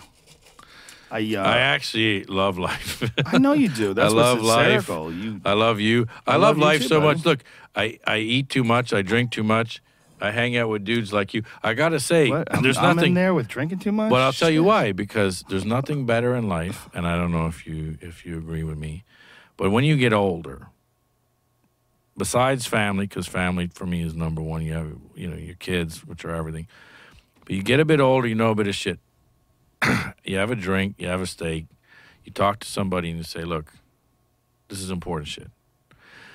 The greatest thing that we have, you and I, is that we can talk about this shit and people actually listen to us. Because I believe that people all over America, North America, Europe are having the exact same discussions. And unless everybody goes, you know what, that's fucking true. These guys are being cocksuckers and fuck ISIS and we got to stop this fucking sea level rise. That's the beauty about what we can do, is that we live in a world where we can talk and have a few drinks and say what we believe in. And literally, I get it every time, like, hundreds of thousands, tens of thousands, Facebook, Twitter, everyone saying, okay, good, I'm fucking down, what do we do next? I don't fucking know. I'm not Jesus Christ. We're just sitting here saying, this is what I believe and this is what I think. The greatest thing about our lives is that we live a life where we can have a discussion and it actually matters, and people will listen and they can say, what do we do next? Well, I think that's one of the things that's held back all cultures is the ability to communicate with each other and find out that we're more alike than we are different. 100%. We're all just human beings. And it was really difficult to have those conversations before. It was True. really difficult to reach people all over the world. And But look at this. Yeah, doing something What like you this. know, but hold on. Look at what you've built here. You've built a communication center. You've built a network. Back in the day, this would be NBC. People would come in and they'd talk their shit and they'd say whatever the shit they'd say and then they'd leave. Walter Cronkite. You literally built that here. Now it's a lot less prohibitively expensive than building NBC. But that's why whenever I come here, and I try to come here every time I come to LA, is because this is the future of, it's NBC, but it's NBC for our people. It's not NBC for everyone. Like NBC used to, there was 3 channels. But one of the things I love about coming here, and this is why I get rankled about censorship, is Joe Rogan has to be able to say whatever the fuck he wants, no matter what. Shane Smith has to be able to say whatever the fuck I want, no matter what. You can say I'm wrong. You can say, fuck you, Shane, I hate you. You're not allowed to shoot me without me trying to shoot you back. But like, while we have freedom of speech and while we have communication, while we have all this shit, we should celebrate the shit out of it, and we should tell everybody else out there that they should celebrate the shit out of it, because that's what true freedom is. Unless we're allowed to say whatever the fuck we want to say, there is no such thing as freedom. There is no such thing as true freedom if you can't express yourself. Correct. That's 100%. It's number one. Fuck the thing, you can buy a gun, you can do this. If you can't say what you fucking believe without somebody pointing a gun to your head, that was what the Gestapo did. The Gestapo said, you can't say that or we'll fuck you up. Well, the idea is that they're symbiotic because you need the gun to be able to say, hey, fuck you. I'm going to say whatever I want. I can protect my body with this weapon. You have Sure. a weapon. It's the only thing that But I'm then worried you're in about a from you. gunfight. Well, isn't that what the whole world is? It shouldn't get to the gunfight. We should be able to say whatever the fuck we want, and that's inviolate. And by the way, that's what we should be fighting for. When we talk about human rights, when we talk about shit, a lot of time, like we were going, oh, Saddam Hussein's a bad guy. Yeah, there's a lot of bad guys. The Houthis and the Tutsis were fucking killing the fuck out of each other at the With exact same time. machetes. Exactly. Millions. So it wasn't about him being a bad guy, because there's a lot of bad guys out there. However, what we should fight for is freedom of speech, and that's why Charlie Hebdo is an important thing that everybody in the world is coming out. They're not protesting. They're saying, you know what? everybody should be able to say whatever the fuck they want. And I believe in that. Well, I think anybody who doesn't believe in that is a fool. But There's a lot of fucking people. who don't. there's a lot of people. But did you hear about what the fuck is going on? There was another attack after this Yeah. Charlie Hebdo thing, this Boko Haram. Yeah. That was 2,000 people Yeah. were killed in Nigeria Yes. by Islamic extremists. Yes. But we didn't hear about that 'Cause because it they're was black. exactly. That's what I'm saying. Yeah, well, that's true. Isn't that a fucking weird thing, man? That's weird. That's Africa. 2,000 people. It's racism and it's Africa fatigue and quite frankly, But it's two different issues, right? One of them is attacking someone because of freedom of speech, yeah. and this is some other. There's some other motivation, right? I mean, Well, what there is, sadly, there is Africa fatigue, much like there's Afghanistan fatigue or Iraq fatigue. I mean, how about let's take Iraq, for example. We left Iraq and said, mission accomplished. We won. Good. Goodbye. And we left. The story didn't end, but we left. Boom. ISIS. Bang. Biggest story in the world. Oh, well, where the fuck did these guys come from? Well, if you would have not just left, you would have known. And I think that there's Africa fatigue for sure. Like Ebola actually continues to rise. The deaths continue to rise. We haven't contained it. It's now in Sierra Leone and Guinea, and it's fucking getting worse in Liberia. Why it's out of the news cycle, so therefore it must be fucking over. We must have sent a pill that worked. No, the deaths fucking increase. The opportunity for contagion increases, and everybody. That's why we're doing our 24-hour news network, because you're like, who gives a fuck about the news cycle? They found the plane, so therefore, who cares? Like when we left Iraq, that's when the problem started. And nobody paid any attention while ISIS built up. You look at West Africa and you say Ebola is fucking still raging. But now it's fucking the nurse didn't get it in Houston, so we're okay. I mean, there is Africa fatigue. There is Iraq fatigue. There is Iran fatigue. And it's like now we're going to enter into domestic elections and we'll be fascinated with what goes on there. Well, it's almost like it never ends. Like this is a fractal equation.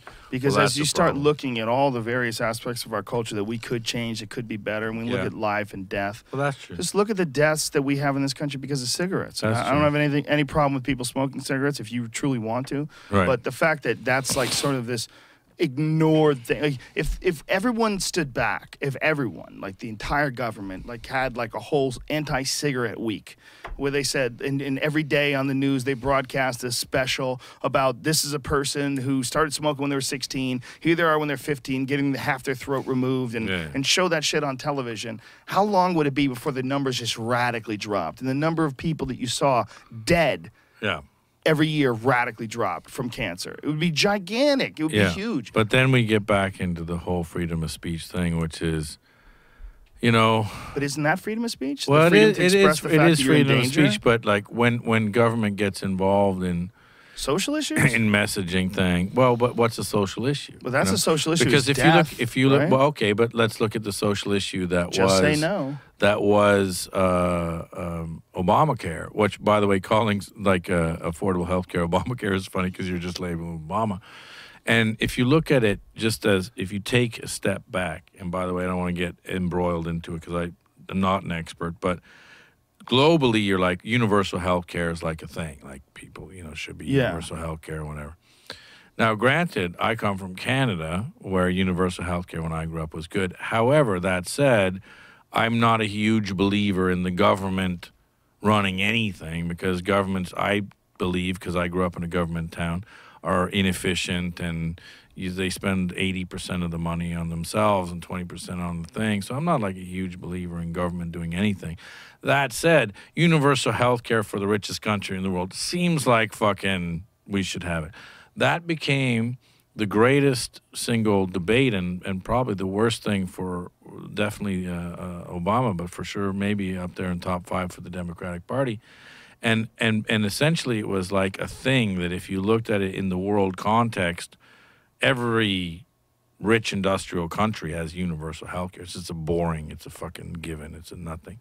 And that became such a fucking huge thing because it was the government interfering into your private life, right? And because of that, the extrapolation became a thing. And I found that to be an amazing litmus test on the American psyche, because you sit there and say, I mean, quite frankly, who the fuck cares, right? You know how much money we're misspending on healthcare? I get taxed more in America than I did in Canada, in communist Canada. I get taxed more in America, and the fucking money gets thrown down the toilet. You know, I would be a fucking Tea Party motherfucker on the taxation side, because you tax me the same in Canada, but the schools suck and the hospitals suck, whatever. But you have to have universal health care. You cannot be the richest country in the world and have fucking people dying on the street and just rotting there because, well, fuck, you know. They can't afford it. They couldn't afford it. Now, was it implemented well? No. Was it messaged well? No. But the political war that went over something as stupid as fucking universal health care. Stupid to argue about. Yeah, just becomes like, we're going to fucking argue about everything now. Every single fucking thing. We're going to argue about, can we fund the government? We're going to argue about fucking, are we going to pay our own debt? We're going to argue about, you know, what shoe we put on the right foot versus the left foot. And that's the problem is, if you talk to Petraeus, who now is up against charges, but Secretary Gates, anyone, they will all tell you the greatest fear, or the greatest problem for American security is the inaction of the government. The government cannot enact fucking anything. And that is the problem that you have today, is you have something like Affordable Health Care Act just becoming a huge politicized issue, where someone should have just said, look, it's going to cost us 0.01% of the fucking thing to make universal health care, which we can't fucking hold our heads up if we don't have. Just fucking do it, and we'll shut up and fucking get on with fucking whatever the fuck else it is. It became the number one political issue of last year, and guess what? It's a non-issue. It's a non-issue. We're sitting here, we don't have water. We don't have fucking water. I think I already fixed that, bro. Fix it. I already fixed that with my pipeline. Right. Pipeline to Antarctica. It's a pipeline to the big ice cube. No problem, dude. You just develop like a funnel. You know what I'm saying? And attach the funnel Instead to of the ice. narcos, it'll just be like eco-warriors with dreads and sandals. Yeah, we would find out that Inuits have been peeing in the funnel, and everybody would get really pissed. Yeah. This is bullshit. Yeah. There's no fix, but I think we've been in constant turmoil for so long. I wonder if when something happens like ISIS or something along those lines, where there's a real like military movement against this big machine that is America, I wonder if it excites like some sort of primal DNA. Yeah, got it. Yeah. Because I know that hunting does, and you know what else does? Farming, man. You know, growing your own vegetables. There's something about plucking your own vegetables and slicing into it and making a salad with that tomato. That I made that. There's something I primal. made that. Oh, it's good. And I believe that reward. It also tastes better. It does. It does. I was listening. But hold on, it probably tastes better just in general. Well, yeah, it's probably better for you too. No, but psychologically, yeah, it tastes better because I made that. 100%, definitely. Yeah. I couldn't agree more. But I feel like the vodka that I make doesn't taste better than this. Do you make vodka? I've made every booze you can really? make. Really? How do you make vodka? It tastes like fucking. It's potato. It's just you can make a still in fermentation, and it tastes like everything tastes like shitty, awful moonshine, terrible. Vodka, what they do is they just refine away just so it tastes like nothing, because vodka doesn't taste like anything. You just add some shit in. Have you ever seen those tests? You know, sorry, but Brita? that doesn't taste like Jack anything until Daniels? they put it into the barrels. Oh, the barrels are like the barrels stain it and taste it, and that's otherwise it would just taste like fucking. All alcohol is just alcohol. Right, and the barrels, the whiskey barrels, are like coal and stuff, right? They like, burn them, yeah. They burn them. That's why it's so yummy. It is fucking good. It's the best. Jack Daniels is the best. I'm you know what? America, fuck yeah. But hold on, you can order all the super high end shit and whatever else. But I believe Jack is the best tasting. You know, but it's not bourbon apparently. It's sour America. mash or it's pure America. Come. It's the come of our great country. Well, I do like Jack. What I was going to say was that someone took a cheap bottle of vodka and poured it through those Brita water filters and did it like 7 or 8 times, and it came out as good as any vodka you could ever buy. Well, Smirnoff always wins. Smirnoff's like $5 a liter. And it's all, and they always win the taste test because, you know why? Because it tastes like fucking nothing. They put sugar in there. Well, I don't think they put shit in there. They just put alcohol in there. That is weird that drinks are not supposed to taste good. If they taste good, you fucking pussy. What do you got? A that's little true. umbrella in your That's drink true. and a cherry? That's true. That's true. Something about that's having weird. cherries.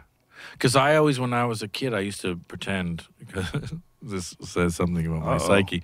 We're But I going would deep. drink Coca-Cola out of like a shot glass. Oh, Jesus And Christ, I when you always were a pretend- kid? Yeah. And I always thought, this is the greatest. And by the way, if they had a drink that was like Coca-Cola, but like was like, I would drink the fuck out of that. Because I love Coca-Cola. I try not to What drink about it now 'cause Pepsi? it's Do you have an issue with Pepsi? Fucking hate Pepsi. Whoa, that Won't drink happens it. often. Will not drink Pepsi. Jim Norton is the same way, by the way. Pepsi is like a sugary.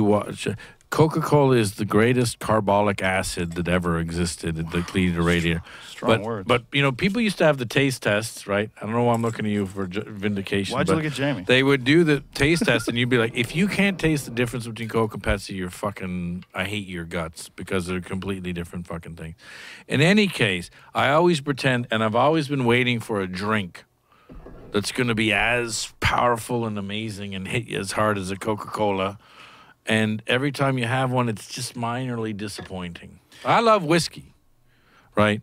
But if whiskey tastes like Coca-Cola, I would fucking feel like I would drink a lot more of it. You can't. Yeah, if whiskey tasted like Coca-Cola, we'd have a real problem in this country. You have to feel it. I think one of the good things about whiskey or about tequila, or it's like you feel it when it's Yeah, going yeah. down. You know you've done something terrible. Yeah. Like you take a shot of Jack Daniels and it hits you and just like, Well, you brought up a very good point because I just got back from a week in Vegas, right? And it's a very good point because if you ask me what I really like to drink, like if I wanted to drink something, I like Irish whiskey. I like shitty Irish whiskey on ice. And then number two would be like, I like to drink, you and I like meat, so like I like to eat a steak with a glass of red wine. I think steak with a glass of red wine is like a reaffirmation of life, right? I can't feel like a man. But what the fuck do I really drink? I drink vodka soda. Why? Why? Because it's a fucking drunk's drink, and you can drink, when you're at Vegas and you're playing, you can drink 50 vodka sodas and just be like, there's the water in there, it's the purest of the spirit, and like, if you drink 50 fucking Jack, you're fighting the croupier, you're shitting on the floor. Really? You're running around. Vodka soda is like you rehydrate. It's a drunk's drink. You can drink a vodka soda forever. Also, do you ever get sick? Like, when you're drinking a lot of whiskey, at the end of it, you're like, I never want to drink another whiskey again. Vodka soda, you wake up the next day and say, I'll have a vodka soda. Like, that's scary because I'm now so old and I've drank so much booze that I'm like, well, can you drink 5,000 of those? Because if you can drink 5,000 of them, I'll go, which is a vodka soda. That seems ridiculous. So you honestly believe that whiskey gets you into fights? You think that's what's going on? Brown liquor is a punchy liquor, my friend, and you know it. Listen, I come from a long line of brick-carrying savages. Sure. I've always drank Brown black liquor I despise the clear liquor. Brown liquor is a punchy liquor. I don't like the clear liquor. I drink the Mexican version of clear liquor. I don't trust that Russian shit. Well, tequila will keep you up. Vodka will keep you up. I've always been a Jack Daniels. Brown liquor will keep you punchy. You know that. That's what the fuck you think. Why do you think you're a fighter? You got the kettlebells and Come the on, kicking man. and This the has nothing fighting. to do with Why? Jack 'Cause Daniels. You like Jack You can't blame Daniels. Jack Daniels on poor decision making. I don't think it's the carbon inside the barrel. I mean, you yourself said that alcohol is the same effect. It's alcohol. It's shine with a bit of fucking burnt wood in it. But by the way, it's gorgeous. One of the It's managers delicious. at the Comedy Delicious. Store, Terrence, has some fucking ridiculous moonshine that he brought from back home. Oh yeah, moonshine will wake you up. But the reason why I like cheap Irish You whiskey, want some?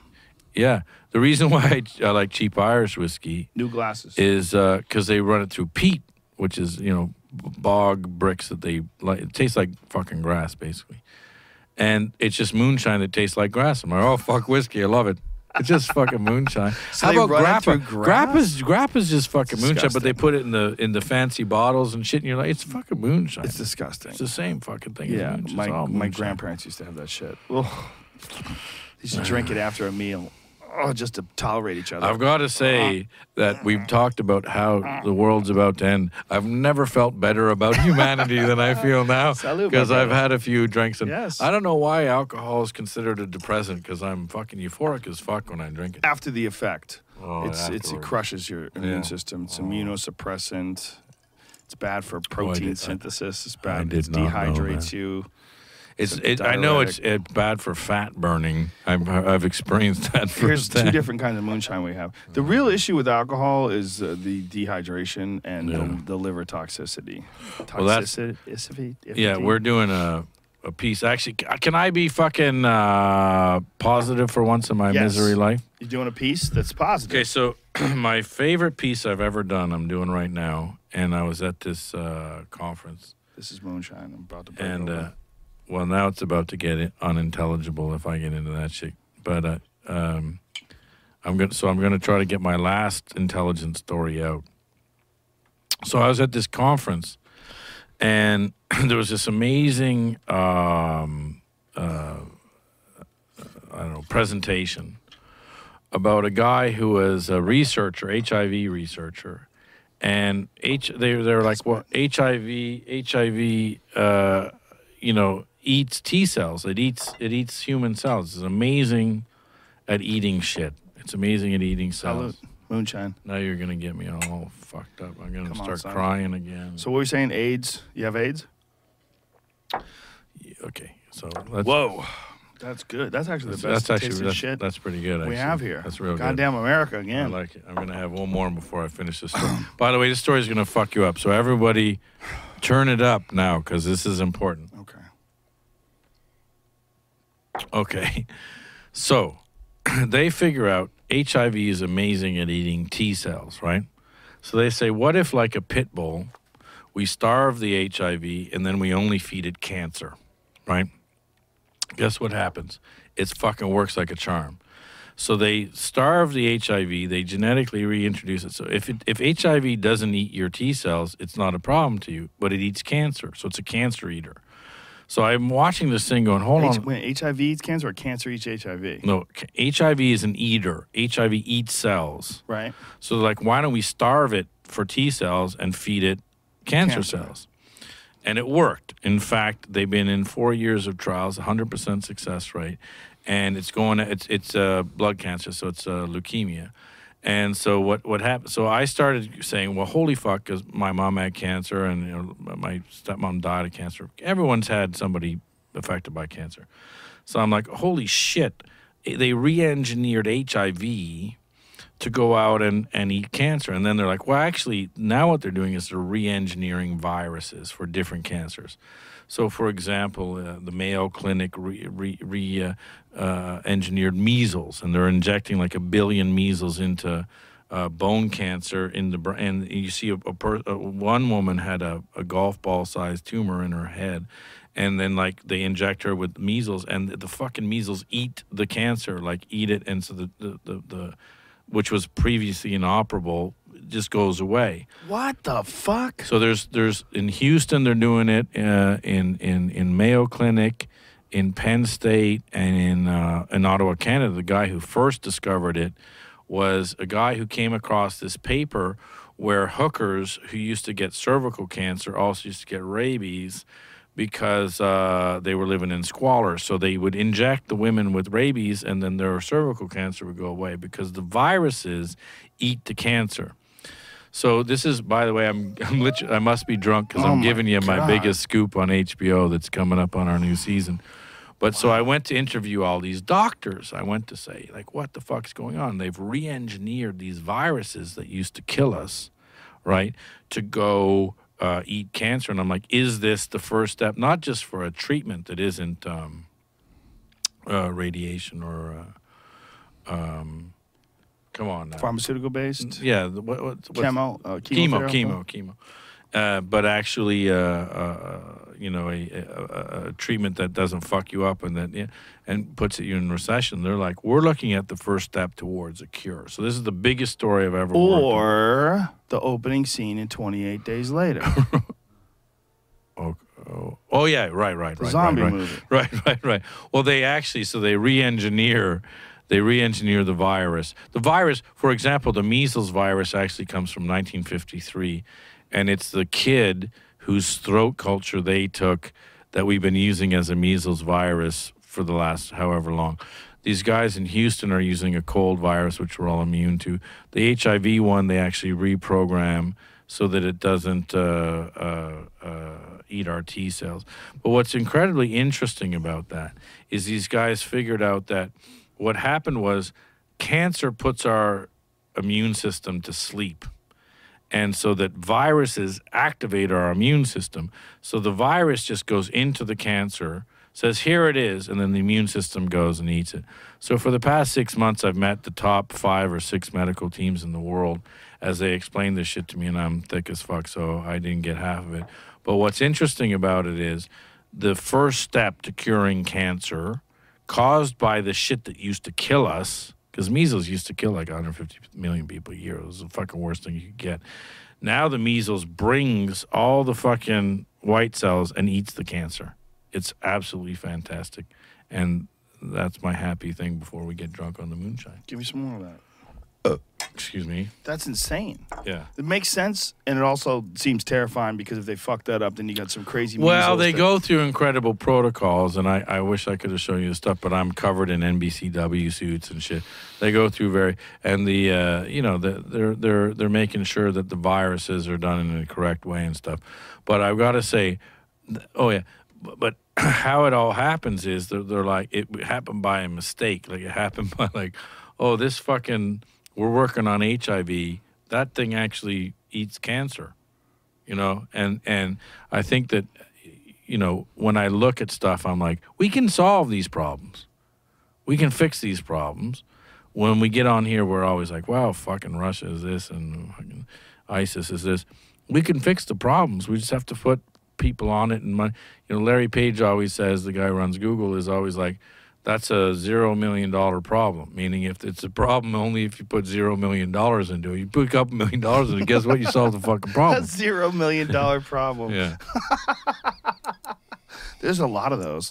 Do There's a those lot of exist on purpose? And I don't mean on purpose, meaning there's some sort of a grand scheme, sort of an overlying conspiracy to the way the world runs. But I often wonder the way people behave, even the way you see people behave when they know they're in a relationship where their husband's never going to leave or their wife is never going to leave, or they know they're in a job. Like there's certain college professors, when they get tenure, become preposterous human beings. And one of the reasons is that they can't get fired. They have this really ridiculous power, and people tend, when they have power, to explore the limits of it. It's just, it's almost inherent. Yeah.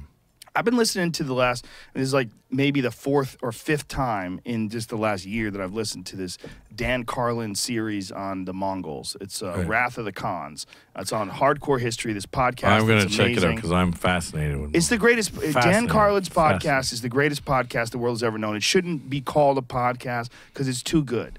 Right. It's I'm gonna essentially check it out. a dramatic version of like history, and not just the Mongols, but everything from like World War I to there's so much shit that this guy covers in such an incredible dramatic fashion. But as I'm listening to these tales of carnage and conquest and all, and I'm wondering like, what the fuck is it that compels people to operate in this way? Like, Yes. what is it about someone who gets in power and abuses that power, whether it's a priest or whether it's a politician or a police officer? Great question. What the fuck is it? Like, is it just something that ingrained in us to resist, like to have the strength to resist opposition, so that when the opposition isn't there and you have ultimate power, you spool up your power to ultimately resist opposition again. It's like you gather up your resources when We you live have to control. fight. Yeah.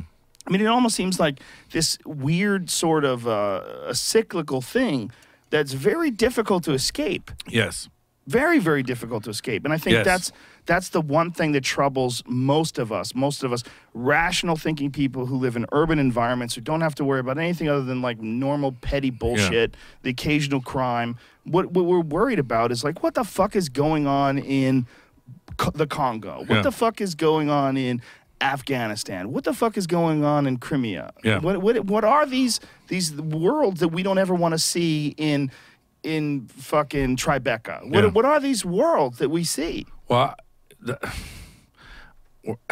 Right? we're on the right page at the right time. I'm just going to give you one anecdote of exactly that, which is I believe we're sort of the same kind of guy. We grew up in the same era. I'm way same different than you, bitch. Settle down. Well, you're way tougher No, and listen, stronger. you're way more bold. Anyway. You're a fucking But world traveler. I had a real. I'm an occasional I had dipper. I still am going my to take you to toes. find. By the way, remember one of the last times I was on here, I was like, we should go to Liberia to find the AIDS island we're of not the doing monkeys. that. We're not going Guess AIDS what island. happened? Ebola. So it's a good thing we There's didn't no go. more AIDS. Ebola eats There's AIDS. Ebola. Maybe we eats, need Ebola. Ebola eats everything. Or maybe we need AIDS to eat AIDS. I'm really not worried about AIDS. I'm going to tell you that. I'm You know worried why? about Ebola. I was worried about it. I'm not even worried about Ebola. I'm worried I'm about worried the about flu. Ebola. You know Yeah, why? flu Because the bad, flu flu kills bad. more people than Bad. Ebola every fucking year. Not really. Number You know- one killer before World War One was the flu. You know what the number one killer almost universally the entire history of the human race is? Death. Malaria. Oh. Malaria And has old killed age. and old age. Old age is 100%. Old age. I'm undefeated. at midnight of my ecological, environmental, and whatever it is, evolutionary clock. So I'm fucked. But if I could just, but hold on. But you brought up an amazing point, and because I had to deal with this recently, and it was a big. Wait till you sober up and listen to the podcast before you make that statement. It was a big epiphany for me when I said I have a penis. No, it was. I woke up one night, and 'cause I used to sleep fucking 12 hours a night. Now I wake up, I don't know why. But I woke up and it was my daughter's first day at school, right? And so, I got to take my daughter to the first day at school. And I was thinking about school, and I'd always been like, I went to sort of public school, rough schools, and I think that's where I got to where I am because school is just bullshit. It's a curriculum everywhere you go. But you learn the pecking order. You learn a lot of other shit besides the fucking 1 + 1 = 2. You learn where you are and what you do, and you learn how to fight. You learn how to not fight, do whatever you want. In any case, so I was thinking a lot about my daughter going to school because she has a different life than me. Because I grew up poor, and she has a different life than me. And then I was thinking, my daughter now is about to go to school for 25 fucking years. You go to school for 25 years. Why? Because you want to have a career. What's a career? Well, a career hopefully is something that you like doing and you make some money and maybe you make a difference, or at least you convince yourself you make a difference. And, you make enough money to maybe buy a house, and maybe you can retire somewhere warm because fucking cold makes your arthritis ache. And I'm literally thinking about, like, life, because like, I went to school, and then I worked, and then you got a career, and then you tried this, and you did all this shit. And I've been at war. I realized I've been at war since I was 5 years old. I fought every kid in the schoolyard, and then I tried to get fucking this, and I tried to play football, and whatever the fuck else. I was always at war. I was at war with my brother. We fought every day of our lives.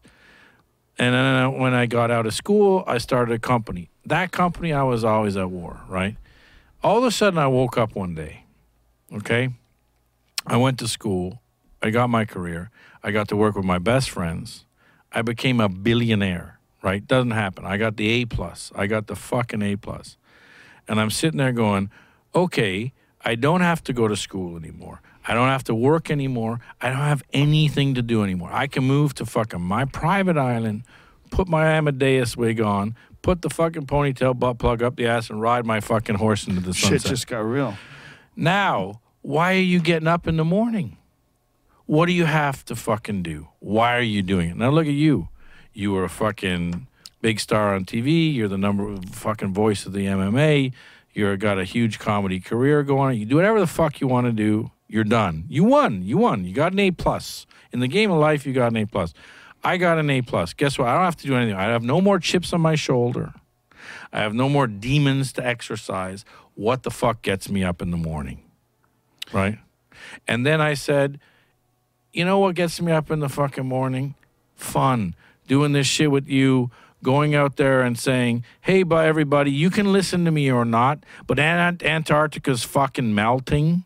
And if I don't say something about that, then I can't look my daughter in the eye when I feed her Kraft macaroni and cheese with beef burger or I don't fucking think that mixed shit's in. good for you. It isn't. Shouldn't give that But to it's your kids. good. Your Well, kids should be I all eat most of it. organic. I eat most of it. But I can't look my fucking kids in the face unless I say, guess what? We got to fix Washington. It doesn't work.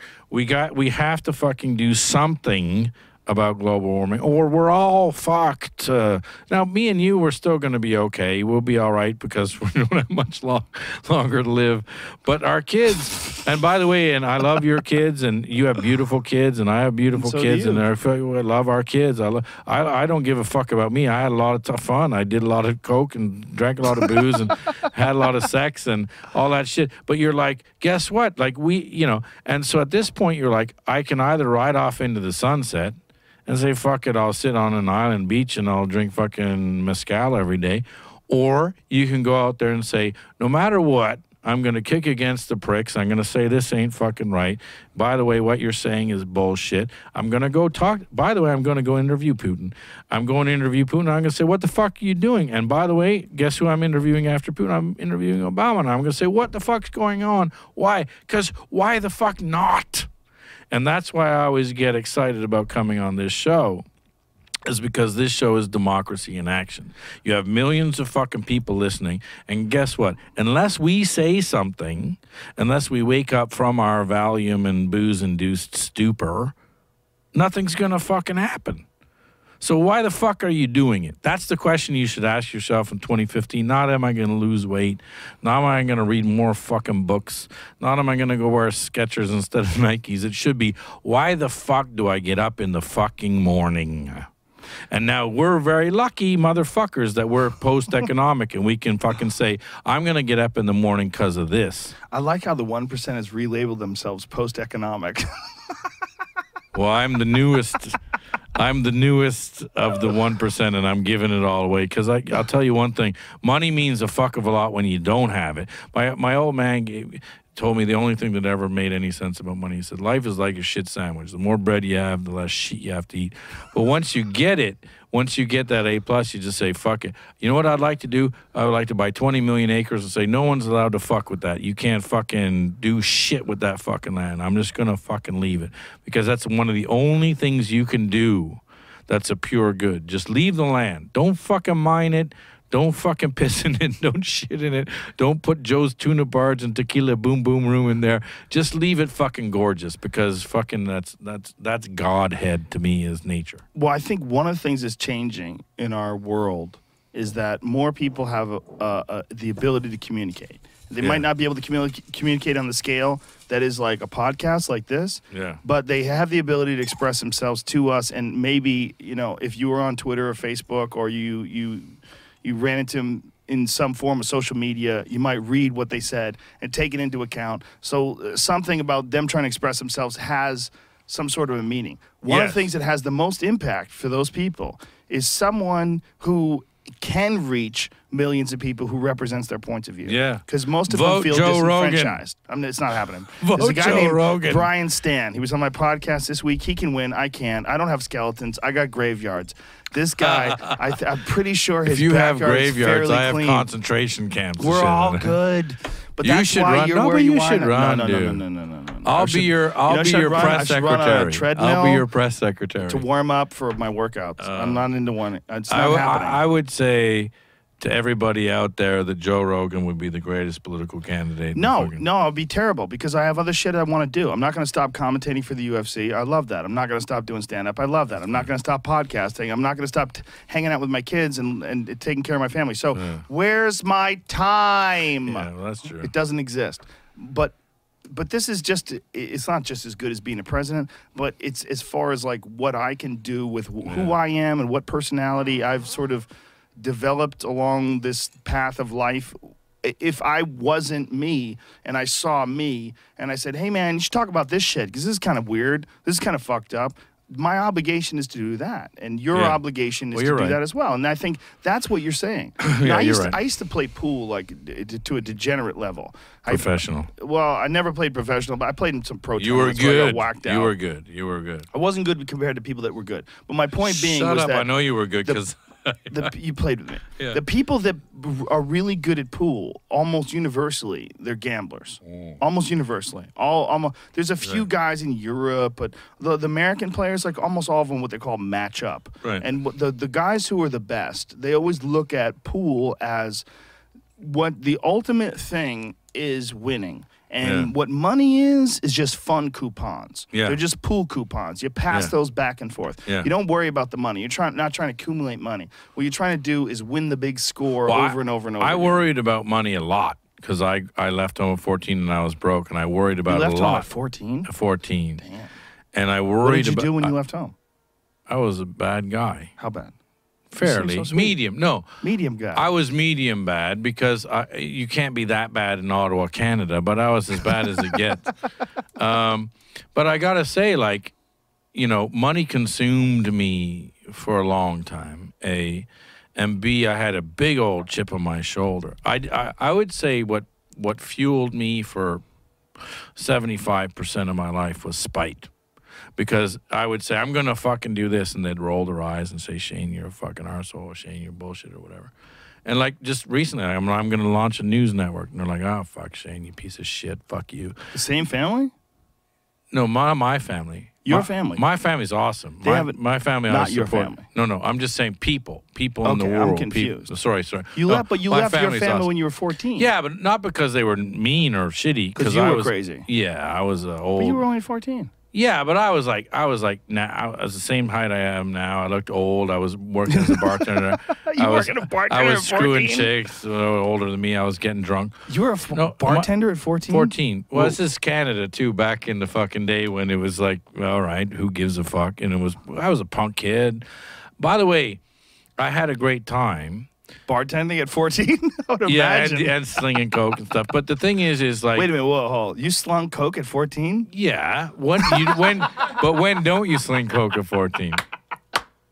Do you know how funny that is? You're like, yeah. Well, I learned all my business acumen being a drug dealer because it's pretty fucking simple. You have to make a margin, and you have to do this, and you have to mitigate risk and all this stuff.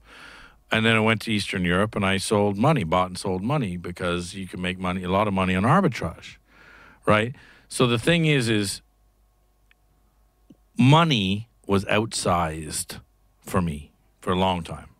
It was a monkey on my back, and success was based on money, whatever.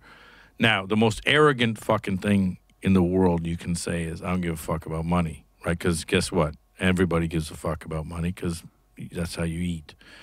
But the one thing, and it was Spike Jones actually, we go away every once in a while, we go to the top of the mountain, and we fucking talk about shit.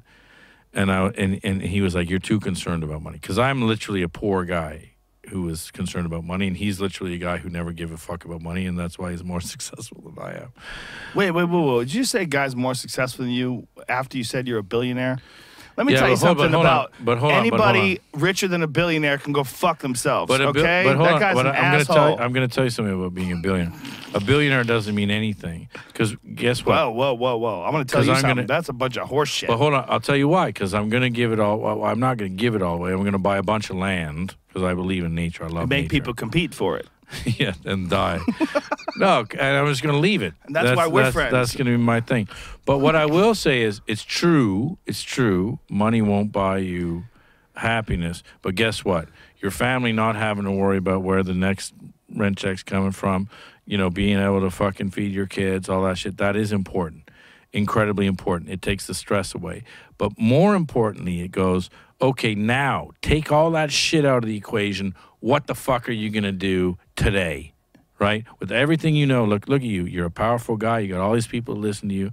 What are you going to do? Guess what? Joe Rogan can say, fuck you, I'm going to drive my fucking car. I'm going to go bow hunting. I'm going to fucking go to Vieques and fucking lie on the beach. What are you doing? You're fucking sitting here with me doing a back-to-back podcast, talking about shit, challenging people, putting information to people's minds. I don't have to ever work again. Why am I sitting here on the fucking Rogan? I could be doing USA Today. I could be doing fucking 60 Minutes. Why am I doing the Rogan podcast? Because this is... Anderson Cooper hit on you.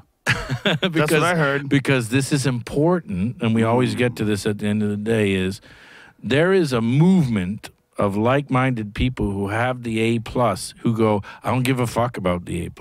I don't give a fuck about the money. I don't give a shit about... You were the fucking biggest star, and I forget the network, but come on.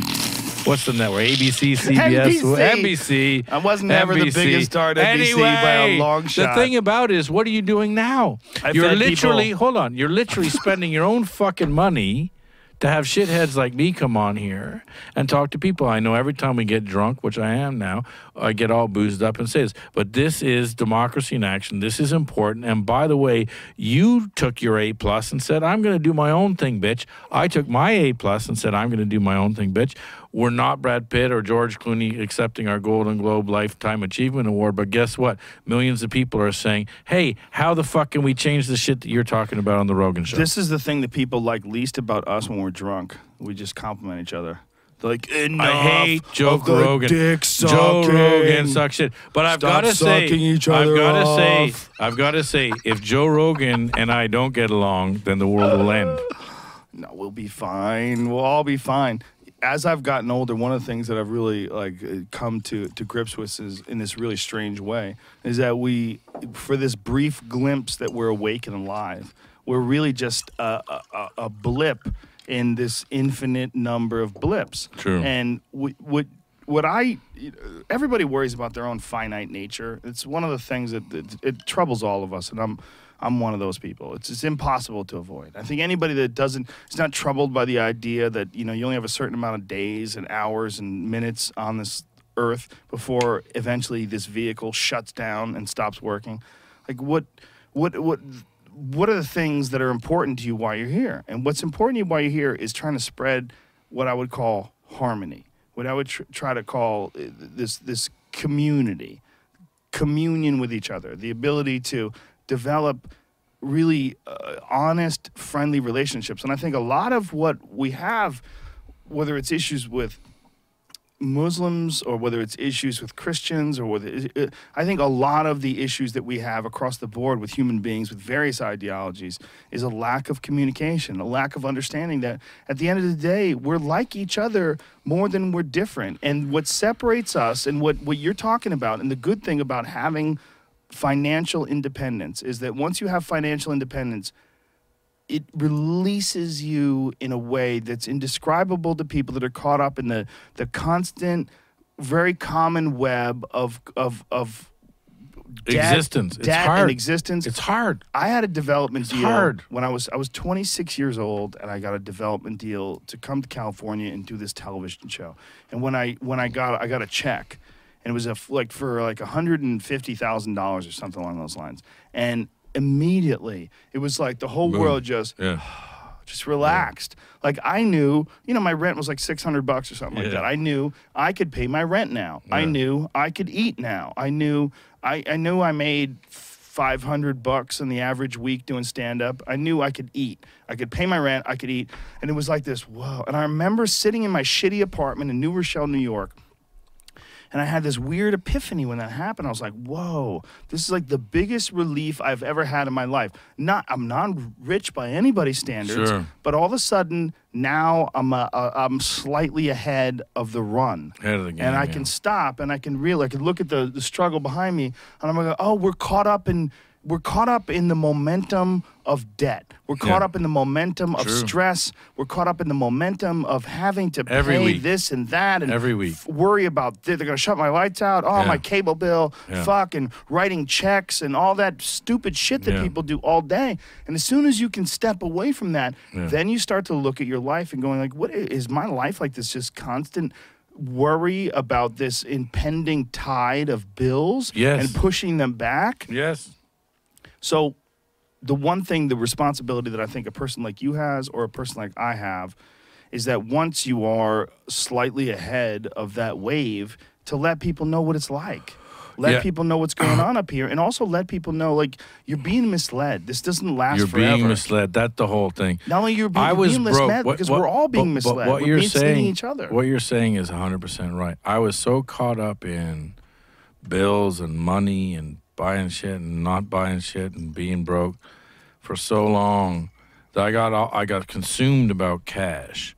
And you're exactly right. When you have this, it could be $100,000, it could be whatever, like could be Vegas, it doesn't matter what it is.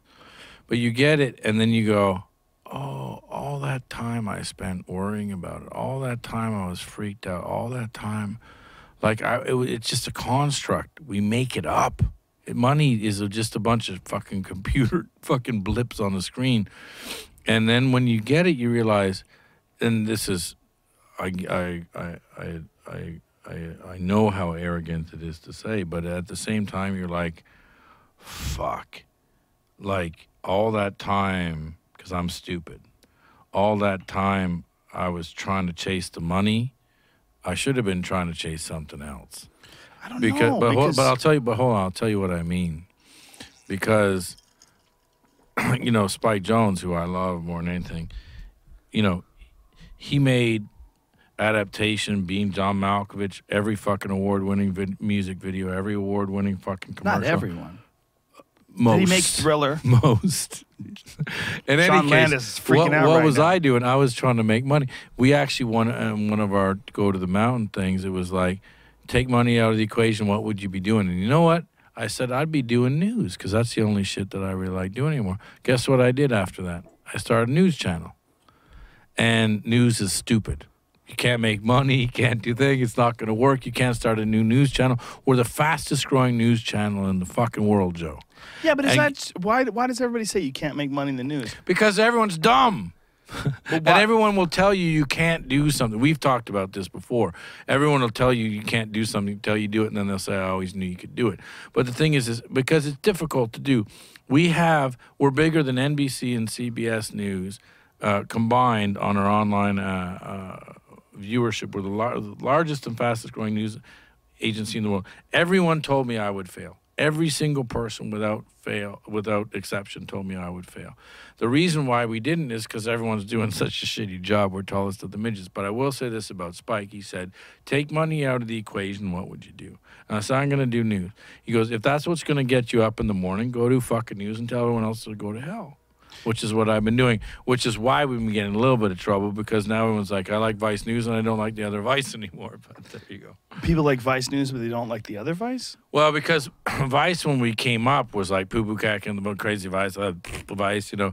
And now news. General Butt Naked, that kind of shit. Yeah, but now news became so big overnight. Vice News and Vice are now fighting each other for being how big they are. And so now, people are like, I don't want to see Poo Poo Caca and the Bum Bums, or I don't want to see your music shit or your travel shit. And I'm like, well, then just turn into Vice News. Don't turn into the other shit. But the fact is, this news became so fucking big that it's now coloring the rest of the brand because the rest of the brand used to be everything. And now everybody just wants fucking news.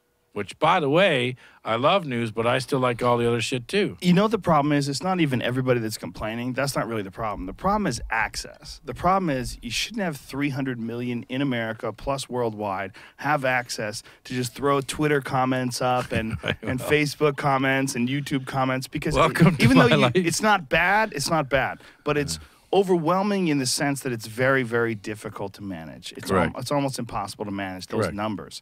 So you're going to get people that complain. Some of their complaints are legitimate, and some of their complaints are just to get your attention. And the Yeah. best way to get your attention is to tell you you're shitting the bed, you're fucking up, you're Well- doing badly, you're disappointing them. It's not as good as the old Vice. The old Vice was better. I'll tell you two things about that, and that's exactly right. People are fucking crazy, Shane Smith. No, but I'll tell you two things about that. I'll get 100 things saying you're changing the world, you're changing news and whatever, and one thing saying you fucking cocksucker, whatever. I'm like, cocksucker, I'll fucking meet you at 59th and 7th. I'll kick your ass. So A, B, and this hits on, I don't know about you, but about me and my life, is that you sit there and you say, you know, I had a small company before. And it was 10 people in a room, and you're like, Joe, you got the fucking photo? And fucking Ted, do you have the thing? And fucking Rosalie, do you know? And now we're doing something on the order of 14,000 posts a day. And everyone's like, Shane, did you fucking see what fucking Vice Bulgaria put up and that goddamn bullshit? And Germany just said that this and that and whatever else. And you're like, I'm sorry, but I'm lucky if I see 7 posts a day. And we do 14,000. And that's the problem with running something is that you go, when it was just me, it's easy. When it becomes, I don't know how many people we even have, 4,000 employees, some shit, you're like doing 14,000 posts. It sucks. And I've got to say, like, when it is just you, it's you. But then it's not Vice. Then it's not a thing. It's just me. And you know, what I'm trying to do now, or what Vice is trying to do now, is to have much more of a cohesive point of view. And ironically, how we're going to do that is we're buying TV networks around the world. We're going to make TV shows that then we push out for the first time ever, day and date with online and mobile. No one's ever done it before. And we believe we'll have the largest audience in the world, online, collectively online, mobile, and TV. And then the question is, okay, great. What are you going to put in there? We don't want to put in shit just between the ads. We're like, okay, who wants, like, all over the people, the Spikes and the Harmonies and the U's and the whoever else. Now we're saying, like, we can put whatever the fuck we want out to the largest audience in the world. We just don't want to put shit out there because why the fuck are we getting out of bed in the morning? And that is going to be our 2015, and that is why I believe I'm positive, because I'm going to give it a shot. I might fuck up. I might not do a good job, but at least I'm going to have that shot, and we're going to go out. We're going to try to do something that doesn't suck. Well, there's a bunch of people that will complain about anybody in any position of power that is either above them or has more influence than them. But if there's a person that you would be like, oh, that guy got it. There's a person that I would be relaxed in a position to disseminate information. It would be you. And again, this is more of what most people hate about the show is us sucking each other's dicks. But you're a genuine gangster. I know you do all this crazy shit even though you have money and you can do whatever you want. You don't kowtow and you don't suck up to the corporations. And as weird as the position that you're in is, I wouldn't want anybody else doing it other than you. Because most people would play it safe. I'm going to say one thing. When we announce anything big, we'll announce it on Joe Rogan. Why? I'll be honest. But hold on, why? Because literally, and we've said it before, and I would challenge somebody to watch the trajectory of these podcasts, because we're going to launch one of the largest TV networks in the world. We'll launch it on the Joe Rogan Show. Why? Because we're the same. Why the fuck would we launch it on Today's Show or whatever the fuck it is, or who the fuck cares? And by the way, you only live once. We work with our friends. We do it with our friends. And by the way, we are the new audience. Oh, and one thing I'd like to say for anyone who gives us shit, because I think for 100 people who say fucking Rogan and Shane doing stuff is good, when people say you're so self-congratulatory, the reason why is because Joe's a real guy. He's a real fucking dude who came fucking up. I'm a real guy. We came up. And half of it is us looking around going, can you fucking believe this shit? Can you believe where we are today? We're sitting here having a conversation which two mutual fucking dudes would just have anyway, and millions of people are listening to us, and guess what? We're going to announce fucking the next wave of media in the world together. Why? Because we can. And guess what? If we don't celebrate that we're the first fucking generation that's ever doing that, then we should fuck off. Yeah. I don't know. I'm getting weird. No, you're not getting signals. Weird. I'm getting weird things. We went black for a second there on the screen for some reason. But look, not just to be a human being. The fact that you and I are having this conversation, two freakazoids who would never be on anything any fucking other way. Even if we get in shit for it, I'm going to say it every time, because if I'm going to ever do anything and announce anything, I'm going to do on the Rogan Show. Why? Because Joe Rogan is the fucking man. And because, guess what? I love him, and that's all that fucking matters. We're blowing each other again. I'm trying to avoid this. I'm done now. Okay. I'm over. Beautiful. Everyone can fuck off. The world's about to end. It's not. We're going to be okay. But I see what you're saying, and it sort of aligns with what I'm saying, is that we find ourselves in very unique positions that we didn't expect to be in. And those positions happened because it was just everything aligned. You don't need to do this podcast. You don't need to do this podcast. Why the fuck do you do this podcast? Well, I want to have a conversation like this with you. If you and I had a conversation at a restaurant, it would be 15 to 20 minutes of your insane trips about the world. We would laugh. We would tell jokes. But there's an awareness of the fact that this is being broadcast that makes us stay on point and focus on and occasionally a little dick sucking every now and then, sucking each other. Well, hold on. But I don't like that whole dick sucking thing. Not that I don't like dick sucking. Criticisms of us online. But hold on. I would say the 100 people saying I love the Rogan podcast versus the one dick sucker. The one thing I would just like to say is what I'm doing is saying that this is the first time in media history where conversations like this can happen. Yeah. And I don't think that's fucking dick sucking. And it's because of a lack of censorship, and that's one of the most important things about what's going on in France. There you go. Exactly. Don't criticize people that you think they got it wrong with their take or their humor, their satire. No, criticize the people that are trying to silence dissent, that are trying to silence other people's criticism. Satire. Criticize those people. Don't criticize the people that were making cartoons. Also, we should celebrate the fact that two motherfuckers can sit there and go out there and say whatever the fuck they want, and people can listen or not listen. And it's never happened before. This is very rare. It's never happened before. And not only that, anyone can do this. Any guy right now who has an iPhone. I mean, Duncan and I and Ari and I, we've done many podcasts on planes where we're sitting next to each other. Well, one of us will hold the phone up in between the armrests and we'll just talk, and we'll have a podcast on a plane. You know what the big difference is? Hundreds of thousands, if not millions of people are out there. It used to be maybe it's 3, 4, 5, 6. This is now a movement.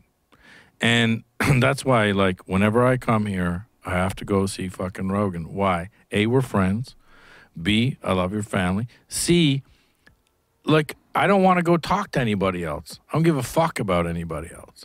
So I'm going to stop with the dick sucking, but I would like to say this is the celebration of free speech, and I give you total kudos because you don't have to fucking do this. You don't have to pay for this place and do all this stuff. Yeah, but I'm always blown away that you do, and I'll stop there. That's very nice. But I do, because anyone who couldn't but all of a sudden was given the opportunity would, and that's exactly the situation I find myself in. And all of it is played out for all of us in a very unique way that none of us could have planned out, including just the average person that is on Facebook or Twitter that sends a message that you respond to or I respond to or anybody, Duncan or anyone responds to. Right. We're in this weird era of communication that's never existed before. Correct. And we're a part of it as much as anyone else. And we're a part of it in that we represent that even though you do make a lot of money or you do pay a lot of taxes, you still are just a regular person. Yeah. And you will continue to do those stories that you find fascinating and in need of illumination. Yeah. All these stories, whether it's your story and you went to North Korea, you're rich as fuck, you didn't have to go there. You did that because this was compelling and this was also something that you felt like needed to be illuminated. But you also have to look at you and say, okay, where's everyone else doing that? Where's Brad Pitt But he's doing his own thing. I mean, Brad Pitt is like, he adopts a lot of kids. Fine. But who's actually paying money out of their own pocket to create a studio, to have dialogue? And by the way, I will say this. The only thing that really fucking matters in this world is dialogue. We have to talk about shit. And if we stop talking about shit, we're dead. And, you might not agree with me, you might agree with me, whatever, but at least we can come here, we can talk about shit. But if you can't talk about shit, we're done. But the way you're talking, this is what's really important. And this is what's really resonating with people that are listening to this podcast or watching it. We're talking in a way, I joked around about Anderson Cooper. He seems like a nice guy. He's gay. He's probably been fucked with his whole life. He's probably fine. I bet if you sit down with him, he's fine. I never met him. I bet a good percentage of the shield he puts up is just to try to keep his job as a gay albino in a fucking white man's world. You know what I mean? But the reality is that guy can't do this. Well, if Shane Smith wants to go out and have his own podcast and you do it in a sumo diaper, one of those crazy sumo diapers, and you have all these Thai lady boys around you and you're drinking fucking drinks with umbrellas in it and you're smoking big spliffs, but you're still talking about the world and important points, people will still listen. You know why? Because you're being what is absolutely 100% lacking in all of corporate-controlled media, and that is authentic. Well, that's what's missing. I will say this. I don't know Anderson Cooper, and I don't know most of these people. He lives in a firehouse. But what I will say is, and this is a big deal, for me anyways, personally, is we were in negotiations with Time Warner, and we were in negotiations with a lot of people. And, I could have made a lot of money. But they wanted Anderson Cooper and you to go on a cruise. That would be no problem. I'll go on a cruise with anyone. No. What one of the things is everyone wants control, right? and I fought very hard to keep control. I don't even know why. Quite frankly, let's be honest, because this goes back to the one day you wake up and say, I got the money, I won the game, what the fuck am I doing?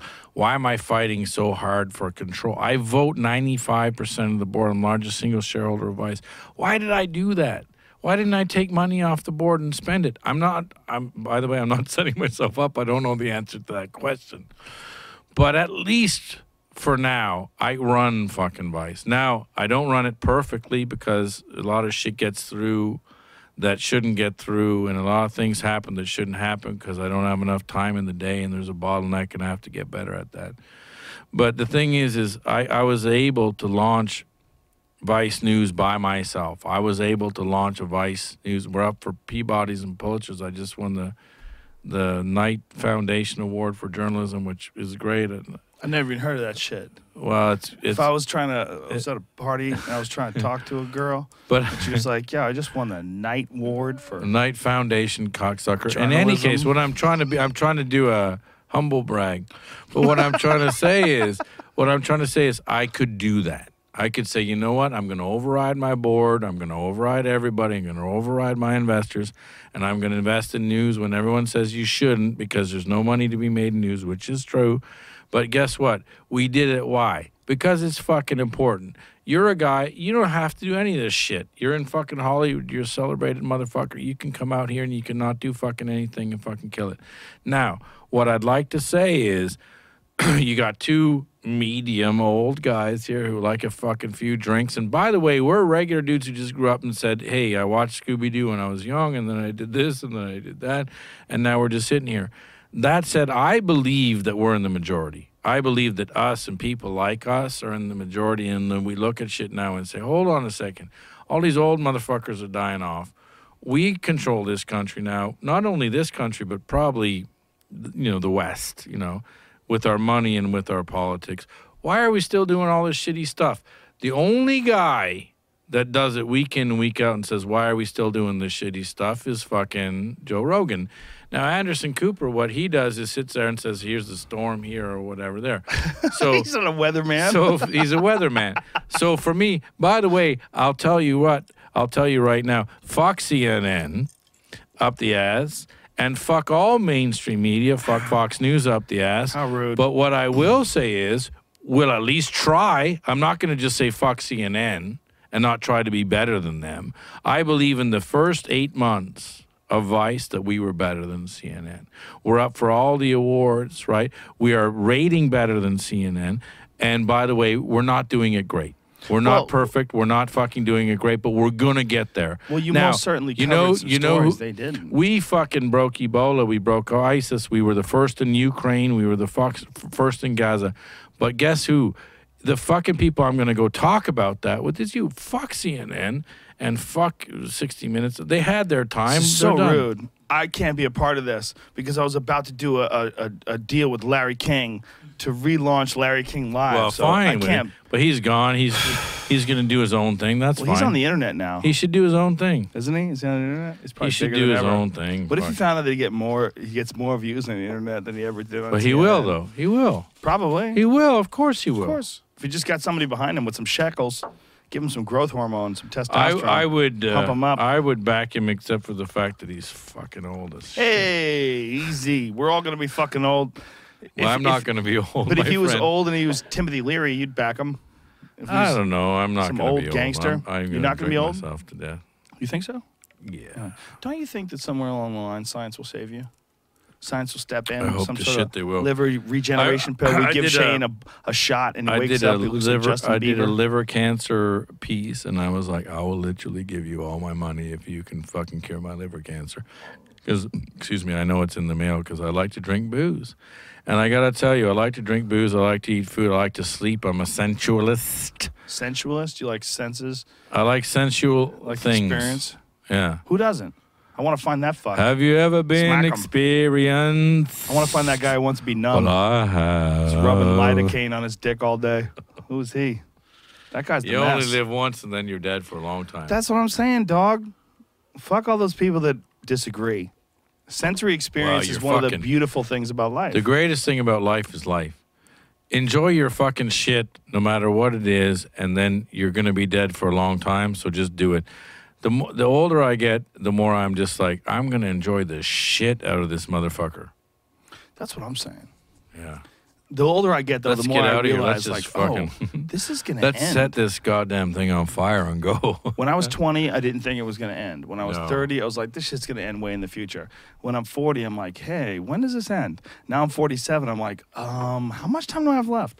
Those are the steps. The in immortality thought processes. of the 20s is staggering to me now. Yeah. Because I used to just think it's all going to go on forever. Well, I have a buddy, and he called me once, and he goes, you know what's the scariest fucking thing in the world? Teenage boys. Oh, fuck yeah. And I go, why? He goes, Oh, I was the scariest they don't motherfucker know. when yeah. He goes, they don't know. Sure. They don't know they and can they want to die. make a name, and they Mhm. want to fuck shit up and smash shit. Yeah. It is true. And I think that that's one of the weird things about life is that no one comes out of the box with any sort of understanding of what the grand spectrum of this experience is The about. scariest thing in life is teenage boys. Done. Because they don't give a fuck. I was a teenage boy, and I would fuck the shit up. And every time I'm in, doesn't matter if you're in Africa, Afghanistan, whatever, if you see a bunch of teenage kids with guns, you're fucked. If you see a guy with a gray beard, you're like, I can talk to this guy. I can talk to this guy. Right. Yeah, no, he's right. That's the scariest thing in life is teenage boys. Well, That's true. In understanding of that, or in consideration of that, the scariest thing in life is really ignorance, power and ignorance together.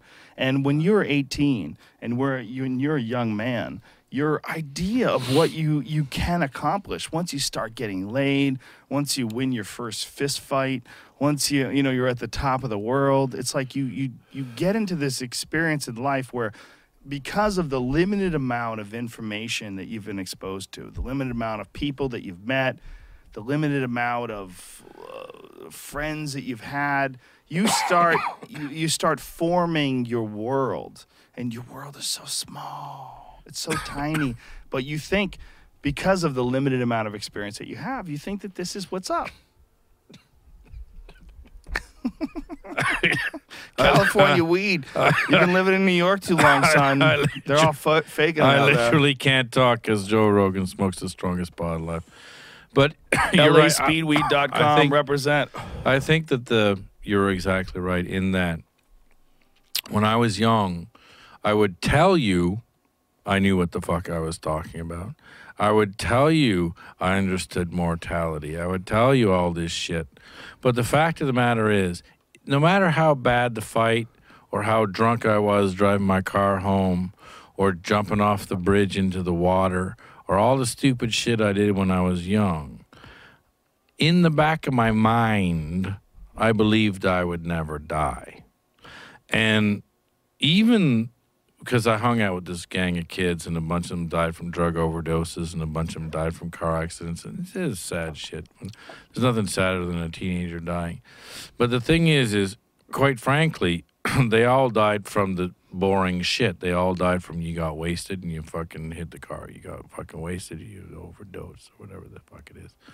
And you look at it now and go, you know how much you missed, man? You know how much of all this crazy fucking shit you didn't get to see, And at that point, you're like, look, I was the dumbest motherfucker on earth when I left home at 14, and I got progressively dumber until I was probably in my mid-20s. And I think when mortality comes and gets you, and this is, I don't know about you, but it's hit me, is every day is fucking awesome. I see the worst shit in the world every day with politics and with poverty and with the environment, whatever the fuck it is. But guess what? Fucking life is fucking awesome. If you're healthy, life is amazing. If you're healthy, life is amazing. If you're healthy and you have friends, that's the big one. That's why And- solitary confinement is the darkest shit of all Correct. time. And hold on, and this goes back to our first point of you got to be healthy. You're right. You got to, have friends, family, somebody out there, You got to enjoy your shit. Enjoy your food, enjoy your fucking sleep, enjoy your book, whatever the fuck it is. But the other thing is if you don't have future, if you don't have tomorrow's gonna be good too. Then you're fucked, and that's why we all have to participate in that shit. Sorry, I cut you off. Go Well, on. it's inevitable. I mean, we're all participating because it's inevitable. I mean, we're all a part of this crazy growing wave. I'm now human become beings. addicted to your. It's good for you, dude. Don't be scared. Very delightful. It's gonna just calm you down and soothe you, and relax your soul. But That's if I what's had up. if I had it to do all over again, I would realize that every day is fucking just. I think you You would. gotta kill it. I think if you had to do it all over again, you'd do it exactly the same way. Probably. Because if you didn't, you would never learn the lessons that you learned. I mean, I'm not claiming that I've gone the perfect path, Sure. but every fucking disaster I've ever been a part of, every mistake I've ever made, it's made me humble or reconsider, be more considerate, be more introspective, be more observant, be more objective. Just look at it you have to fuck up. You can't, everybody that fucks up, they feel like they're a bad person because they fucked up. Right. But no, you're just a person. Hopefully you didn't fuck up too bad. But that's how you learn by fucking up. Yeah. It's a You big never part of learn it. when you're killing it. You're like, oh yeah, I'm the smartest. I'm the best. Exactly. You learn by fucking up. That's what people hate, right? What do we hate more than anything? We hate cockiness, right? Yeah. It's one of the Which, things yeah, that people which hate is- more than anything. Which is, yes, it's true, and I've learned that the hard way. Because I like being cocky. I like guys. I like saying I'm going to fucking kill it, and I like other guys. I like guys going saying they're going to kill it. If they don't, fuck them, whatever. That's bro But talk. if they don't, no, but I do. I like people being know. confident and going Of course out you there and do. doing that shit. Of course, because it's tribal. Well, my old man always said to me when I was young, he goes, they're going to tell you life is fair. That's not true. He goes, life is brutal. You have to be the smartest and the toughest, and you have to win, and you have to be there in the right place at the right time. And even then, if you have a little dick, you're fucked. Well, because I have a huge dick, that didn't come into it. But no, it was just like he was like honest, because that's the truth. It's fucking hard. Yeah. It's hard, and you have to have a little bit of luck as well. And everyone else tells their kids, it's fine, it's good, it's going to be great. And my old man was like, actually, it's going to be fucking hard, so you better really fucking try to hit it, because if you get fucked up, it's only going to travel with you. And at that point, you sit there and go, honesty goes a long way. We're wasted. We should probably go, and I got to get a plane. Best ending of a podcast ever. A long, drunken rant, and we should probably get out of here. Because it's only going to get worse from now on for me. Shane I love Smith, you, you brother. bad I love motherfucker, you. you. Every time we talk, I feel inspired. You're a bad motherfucker, dude. The next time we have Love you. a new rule. Next podcast, there'll be no complimenting each other, either one at all. Done. I love you, but it's enough. Enough Okay. already. We're getting ridiculous. All right. You're the best, man. I appreciate Love you you. very much. Appreciate you very much. I appreciate you coming on, too. Thank you All very right, much. fuckers. We'll be right back in about 10 minutes with the great Ari Shafir. Booyah! Hit it! I got arsehold on that.